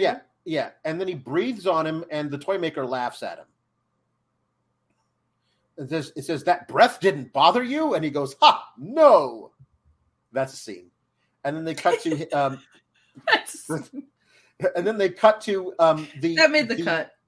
They cut to the toy maker lying on his stomach, screaming in pain, bashing on the ground as we pull back and we see that Teddy Rex is sitting on him. And it's like, "I can sit here all day." And he's also farting on him. He's farting on him. Yeah. Bad breath, burps, farts. This is the future. And then That apparently didn't work. Didn't get him to talk. So now they've strapped him to a board at a 45-degree angle with his head down. And no, please don't. Don't eat him. I'm gonna eat him. I'm gonna eat him. Watch me. I'm gonna eat him. And the guy says, no, don't eat. You want to know anything? I'll tell you anything you want to know. So threatening to eat him, even though he wasn't actually going to eat him, made him give up everything. But all the other stuff was either scoffed at or then like caused him great pain, but not enough to like you tortured a man. Left out of the room. Ridiculous. So it was Edge. Edge bought the butterfly. Edge did it. He works for Kane. On this day. Edge works for Kane. Was that a thing that ever happened? Probably just like an elimination at the Royal Rumble or something. I don't think I ever worked for. Mm-hmm. Yeah. No, Darren. Here's the thing. Whoopi said yes after the idea. Apparently, the idea was she once she saw a script, then she tried to say no. And she sued the producers to not let her make the movie, and she lost in court. But the judge felt so bad for her that he gave her an extra $2 million in the summer. Yeah, Darren, if you're joining us late, the top of the show has some fantastic details about this. Jessica was also saying this was her follow-up to Sister Act 2. I mean, there was some stuff in between, but yeah, basically. So accidentally, while walking away from him, he swings his tail and knocks him out. And then Fuzzy, the caterpillar, pops up his little fuzzy caterpillar head and says, "Boss, I quit." That's it. That's it. We never see the toy maker again. We never see Fuzzy or the man in the bag again. That's it. That's all of it. Can't emphasize enough, a blue 14-inch puppet with beady eyes and a caterpillar that turns into a butterfly when convenient were created for just that passage of the movie. Okay, so then they throw the little boy. I guess his name is Sebastian. They throw him in a dungeon. There's a dungeon underneath the compound, Elazar Kane's compound. The evilest man. Of course, he has a dungeon. Sebastian is in the dungeon, and cut to he's in the dungeon. He looks over. There's somebody in the dungeon with him. Is it Molly Rex? Are they cellmates now? Will they become best friends? It's a chimpanzee. It's a chimpanzee that's in the dungeon. A chimpanzee who's like, I don't know what the chimp did, but it's in the dungeon. And he looks over at him, and he could have said something clever like, "What are you in for?" But he says, "What are you looking at?" And the chimp does this. And that's it. That's the whole scene. That's all of it. That's the whole thing. Not a see no evil, hear no evil, speak no evil. Good point. It could have just been Molly. It was not. Summers shows up, and he's talking to a lawyer, private doctor assistant, and says, "Well, when do I get my seat on the ark?" And so then a couple of Zap heads walk in, and she motions them to come in, and they come in. He doesn't see them and says, "Well, tell me, Mr. Summers, what disease in your family?" As though like if like he had a history of diabetes in his family, he couldn't go on the ark. And it's like, "What diseases run in your family, Mr. Summers?" And he goes, "Very big feet," which is a penis joke. And then the Zap heads freeze him. They freeze him solid, which I thought was what you did if you wanted to put somebody on the ark, but he's not going on the ark. They just did it to kill him.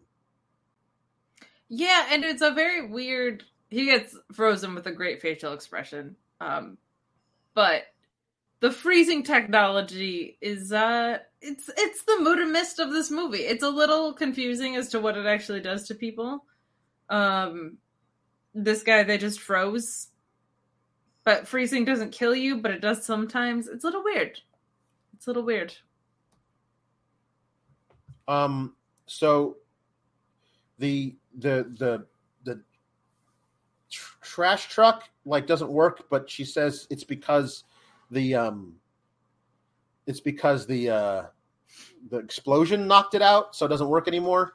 But then they see a Zap head who's followed them, and he says, "I'm going to eat a Zappy meal," is what he says, because apparently McDonald's is a thing. Last week. Yeah, that's right.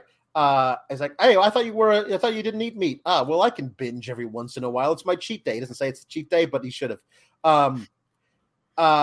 And then they crash the truck, which apparently doesn't work, into the Zap head's hideout, and she jumps down from the roof, and they all by herself. They all point guns at her. She's like, hey, did you miss me? Remember that fun time where we were all shooting at each other and you tried to kill me and I tried to kill you? Well, should we do that again? And like, ha, ha, ha, ha, ha, ha. It's like, you thought I came here alone, didn't you? Did you? You thought I came here alone. Well, of course you did. Why did you come here alone? Says Spinner. And then they're all standing in a line. And then Teddy Rex swings from the rafters on a chain like Tarzan and bumps into all of them, and they all fall over, and apparently that's the end of the scene. That's it. that's how that scene ends. That's all. They kind of look like real pusses with that. Like, So then they get the kid to record a message to see a hologram, and to like get the Whoopi Goldberg to come over there, and that's all they do to get him to come. And they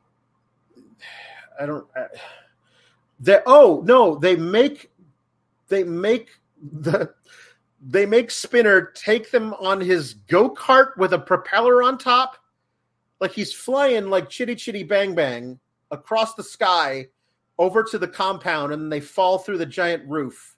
Yes. Right. And then Spinner is the only survivor of that crash. I mean, he's not, but he's the one who stands up first. And he says to Elazar Kane, "It's not my fault. It's not my fault. They made me come here. It's not my fault at all." And then Elazar Kane says, "It's him. Shoot him." The Zap heads shoot him, and he dies. Yep.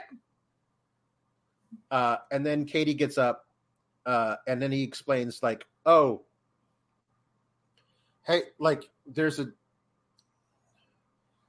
he opens up his giant thing, and we see all of the, like, it looks like in the Matrix where all the people are in pods. Mm-hmm. Like, it looks like that is in his house somewhere."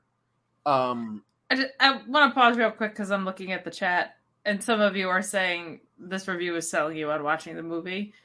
I just want to emphasize that Alex is making it sound way more fun than it is.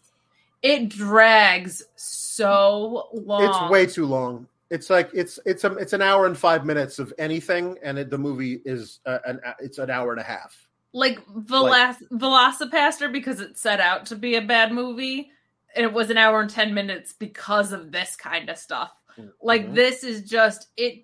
It sounds fun because it's so badass insane, but it is like the pacing of this movie is such a chore to watch. So no, don't go watch it. But continue. No, like this area of the movie especially was just like, oh my god.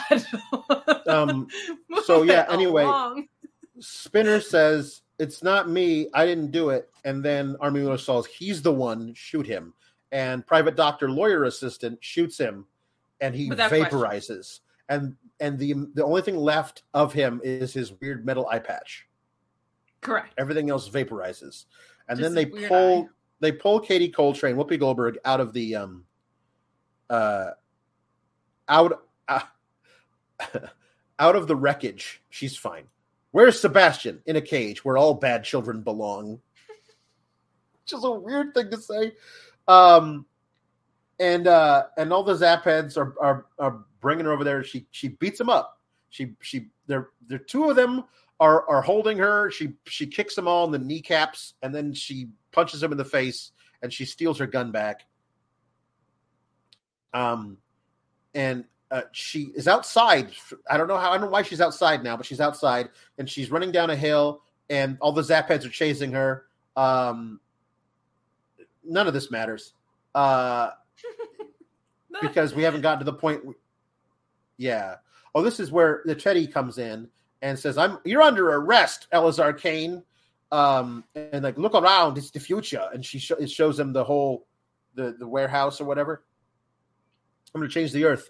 Oh, also, that's why I haven't seen Molly Rex yet, because when he brought her back, he froze her, and she's one half of the pair, because there's like an arc, there's a pair of everything. So he wants Teddy to be the other half of the pair of T-Rexes that are going. There's also a giant nuclear warhead on a rocket, like an ICBM missile that he's going to shoot into the atmosphere and detonate, which will cause a new ice age. That's what he's going to do. And I gotta emphasize too, you're probably like, how are 2 T-Rexes gonna fit on a boat? They're 6'4" at most. Yeah, 6'4". Yeah, at most. So you'll be able to fit 2 dinosaurs on that ark, no problem. So they shoot the ICBM into the air, and there's a T-minus 100, which I don't know, 100 seconds, 100 minutes. This is just 100. Minus 100 to detonation. I don't know what that is, but he's got all. It's the future. We don't know what units of time are. He wants to wipe out the world and then repopulate it with one pair of everything, which is going to lead to inbreeding. I don't know if he knows that as a man of science, but he says it's my dream to like, and that's, I don't know if it's like the pairing is going to be him and his private lawyer doctor assistant / girlfriend. I don't know if that's the pairing of humans, but I guess. I don't know. Yeah.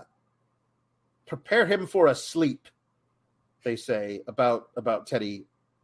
He says, "Oh no, my love, Molly, what have they done to you? You're frozen." Distraught. Yeah. Now she's somehow come, like, it's so weird. She had to go across the entire compound to rescue Sebastian, who she really doesn't care about. She's shooting so many Zapheads. They've got like machine guns. She's got one little 6-shooter. They're shooting rocket launchers at her. And she's able to kill them all because, of course, she is. She's a great gun. She's a cyber cop. And Detonus minus 65 now we've gotten to already.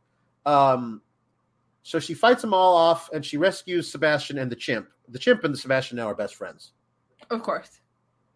They had that whole interaction before, that whole one. Yeah. Remember? Yeah. And she says, needles creep me out, you know. One little prick and you'll wake up in paradise, says Dr. Lawyer Assistant. Why did you guys kill Oliver and Adam? They threatened to expose Mr. Kane's master plan. And so I don't know what but he like uses his tail to knock her into the freezer and then freezes her. So now she's frozen, private doctor, lawyer assistant. That's correct. Elazar has the remote control. He's the only one who can abort the plan. That's it. Did we find out they're cyborgs yet? Who? The cops? We do in a little bit, because this is where Elazar Kane is supposed to be going to one of his sleep chambers, but he never actually does. I don't know why they tell us that's what he's doing. But so then Edge and Elazar Kane show up, and this is after Katie Coltrane comes in, and she's there. He can't. For some reason, he doesn't know how to use the keypad. He's very upset about this. But anyway, Katie Coltrane comes in, get her out using he uses his tail to smash the keypad, and that's enough to get her Molly Rex out. She's not frozen anymore. Katie's here. And here comes Edge and Elazar Kane, who shoot Katie Coltrane in the chest and torso about 40, 45, 100 times. Mm-hmm. But all that does is just freeze her in place. That's it. Yeah. Hey, Teddy, take my gun and go kill them. I can't do it for you. I'm like, no, I can't take your gun. I don't want to. He says, I'm a pacifist. He says earlier in the film, I don't want to do this, so I'm not going to do this. He says, Amarillo says, come with me, Teddy. I forgive you. Come with me. I forgive you. You can come with me on this thing. I said, no, I don't want to do that. So she's, again, like she's all bound paralyzed from the neck down, basically. Yeah. Paralyzed from the neck down while standing straight up. Because she, so they shoot him once in the arm, the dinosaur. They shoot her 75 times. They shoot him once in the arm and say, that's enough. We should now. And then the dinosaur follow. Like he says, I'm not exactly hit. I'm offline and my systems are down. So I think you're on your own here. Says her head to him. Like she's still like she looks fine, but she's like now you're on your own. It kills me to say this, but you might have been right. Use something a little better than a gun. She says to him, and like use yourself. You're so smart. Use your brain. Your brain is better than a gun. So he outsmarts everybody, I guess, is the end of this.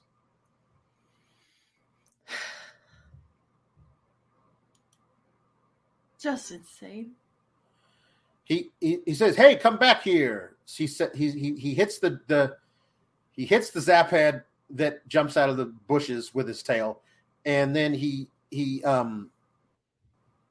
uses a grappling hook to snake the because Elazar Kane, who we've seen earlier in a limo being driven by Edge, this Jeep going across the compound, and Elazar Kane is driving, and Edge is sitting next to him.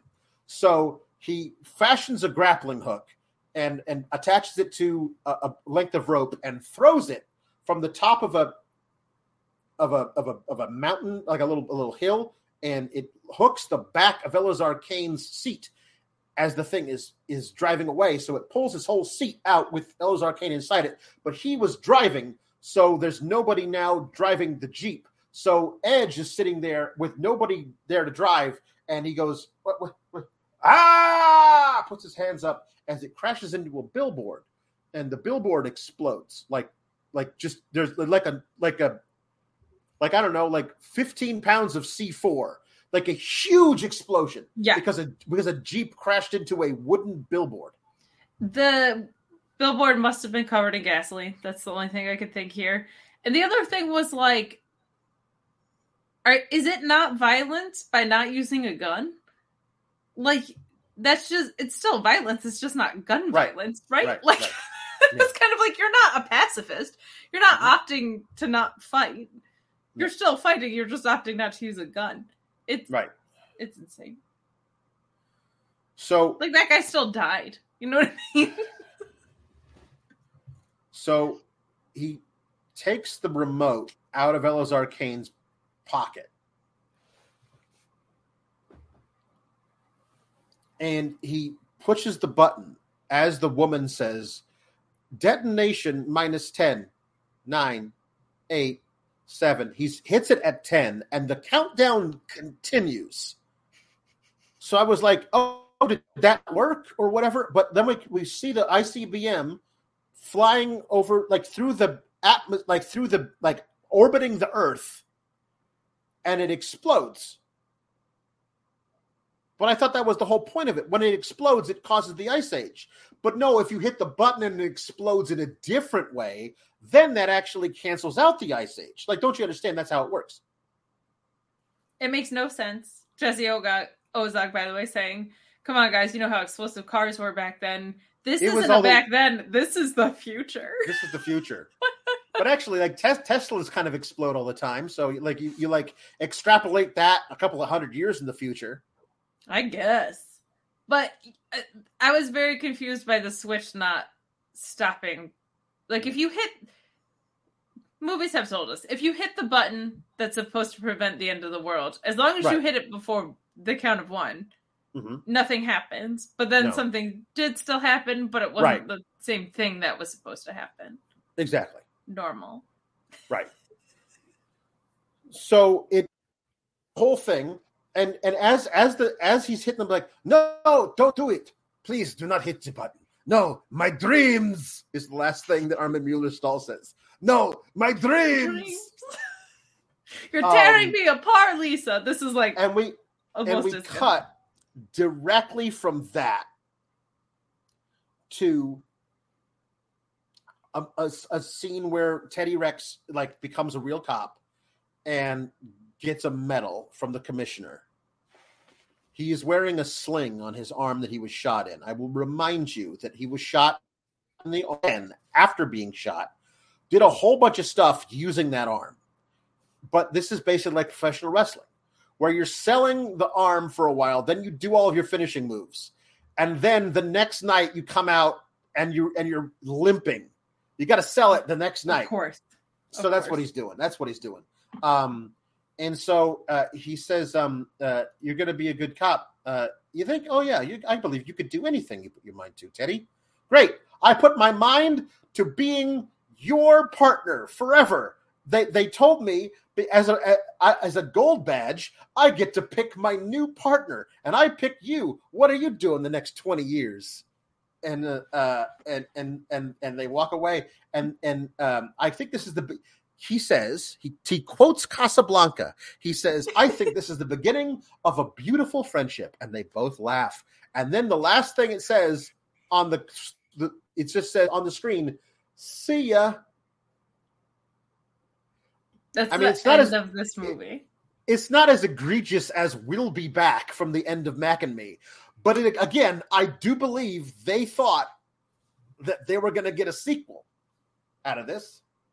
They thought they were going to get a sequel. Instead, they went direct to video after spending $35 million. So they just decided to give up on it and not use anything for it. Whoopi Goldberg said on her final day of shooting, 99% of the crew was different from the first day. Yeah. So this is where it is. So in 1992, after a series of meetings, Whoopi Goldberg made a verbal agreement with producer Richard Gilbert Abramson to star in this film for $5 million plus the back end. Abramson called Whoopi at home, and Goldberg called Abramson at home, and he asked her if she was 100% committed to doing the film, and she said yes. But then she stopped answering his phone calls because apparently she saw the script, I think. Obviously. So the film's Italian investors pressured producers Abramson and Stefano Ferrari to sue her for $20 million. The producers did not want to sue her, but the Italian investors made them. Goldberg countersued, says she's never agreed to do the film. So that's when we get the thing of like the answering machine tape was used. Exhibit A. Verbal contracts are binding. Goldberg's people claimed this was recorded illegally, but it doesn't matter. The judge gave the impression to Goldberg that she was going to lose the case and that she should settle. In September 93, Goldberg settled, and the producers had to pay her $7 million to do the film, which is $2 million more than what she was agreed to. And they also had to cover her legal fees, which so she got paid $8 million to do this film. In 1992, she agreed to do this thing. I don't know what pitch that they gave her to do it, but she agreed to do it in 1992. That was the year Sister Act came out. So she didn't make this until the fall of 1995. But, yeah. She tried so hard. Jonathan R. Butel, I don't know how to say it, retired from directing after this film. He felt the studio didn't market it correctly. Otherwise, it would have been a huge hit. Yeah, you know what? That does seem like the issue. Mm-hmm. Mm-hmm. It was originally intended for a wide theatrical release, but the film had disappointing test screenings in February 1996, in cities including Las Vegas, Des Moines, Iowa, Providence, Rhode Island, and Portland, Maine. Those people all hated the film. So, given you know what? Let's just cut our losses and put it on video. because they were supposed to go out wide, and everybody in all those test labs was like, "This is awful." Those are wildly different markets, and all of them said no. Yeah. Stefano Ferrari was heir to the car fortune and wanted to get into films. And this was the first and only picture he ever produced. But don't feel bad about him. He's still the heir to the Ferrari fortune. So he's fine. Did the director, you said the director retired? Yeah, no, the director retired. Yeah, yep, it's true. Did anybody else go on to do anything? The director was also the writer, so let's not feel too bad for him. He wrote the script, so it's okay that he hung it up after this. It's okay. We didn't need to see any more. We got it. It's a wrap. Yeah. You know what? We got you. Don't call us. We'll call you. There it is. Yeah. Yes. No, it's bad. No, she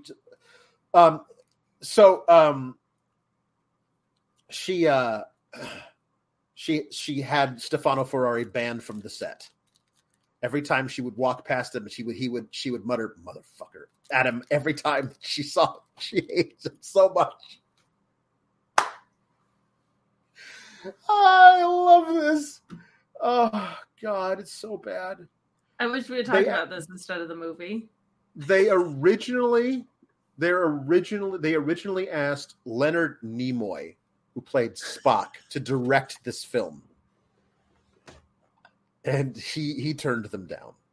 No, really? Yeah. Spock?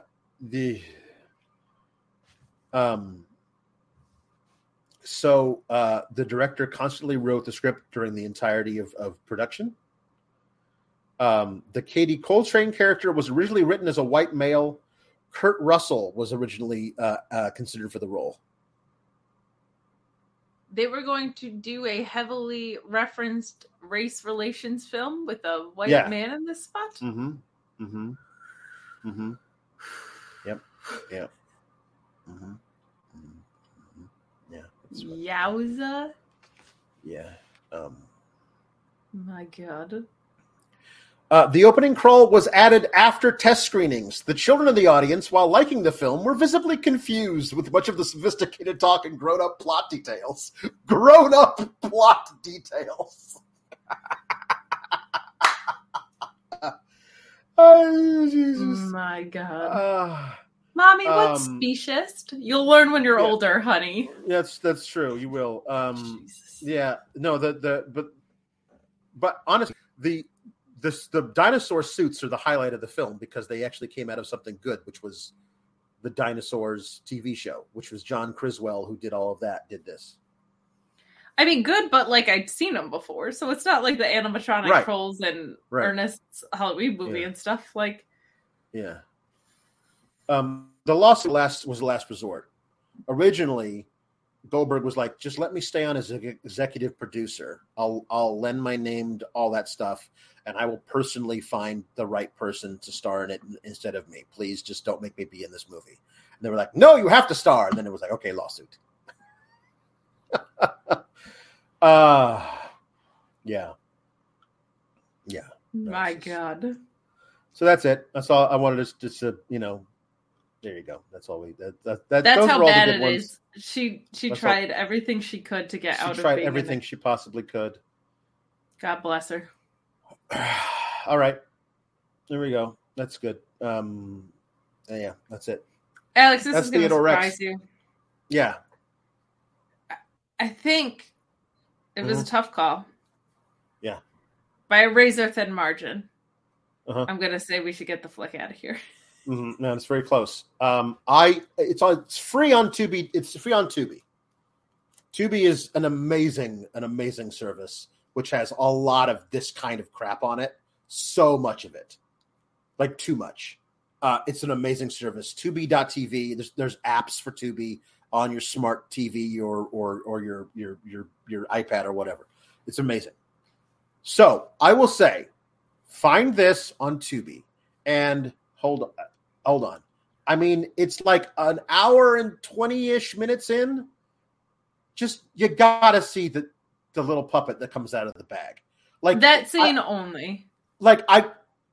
It's bizarre. That's the only, that's the thing. I recommend that only because it doesn't make any sense. Like, you gotta see that. But as someone who's never done drugs, I appreciate it, because I would imagine it's something like this. This movie is valueless. Mm-hmm. I don't know if I've ever said that about a movie on here. Right. It was a trudge. Like, we watched some weird stuff. We watched some bad stuff. This might be the worst. I think this is worse than Santa with Muscles. Like, this was really bad. Right. This was really hard to. It was hard to stay in there for. Like, it was rough. Because it didn't, like, some of them are bad, but you can fly through them. This was just. This was bad, but not in a gleeful kind of way. Just like, literally, how is this a thing that exists? Is kind of way, not like, wow, this was.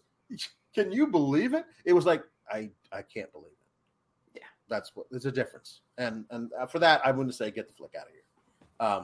But really, if you got a few minutes and you got Tubi, check out the guy in the bag scene. The guy in the bag scene. My Jesus. Everybody's waiting for the blue puppet in the bag. That's right. Everybody, thank you for the first one of these. They're not normally this long, but this movie, it's so hard to explain. You have to do some real things. Next, so this is what we're going to do. Noon Eastern, every Friday, hopefully. We're gonna do these live, so you guys can all be here with us. We'll try and make sure everybody knows what movie we're going to do by Tuesday night when we do the post NXT show over on Fightful. We'll let you all know in case you want to feel like you want to watch it ahead of time, so you know all the things as well. We really appreciate all of your support being here. We're trying to grow the show and this channel. So I thank you so much for being a part of it. So next week we'll figure out something also bad, but hopefully not this bad. And then we'll tell you whether or not we're going to get the flick out of here. Bye, everybody, and have a wonderful weekend. RESPECT. Click the subscribe button and find out what it means to me. Nah, that doesn't have a ring to it. But if you like videos about real news stories that are funny, stupid, or weird, subscribe now.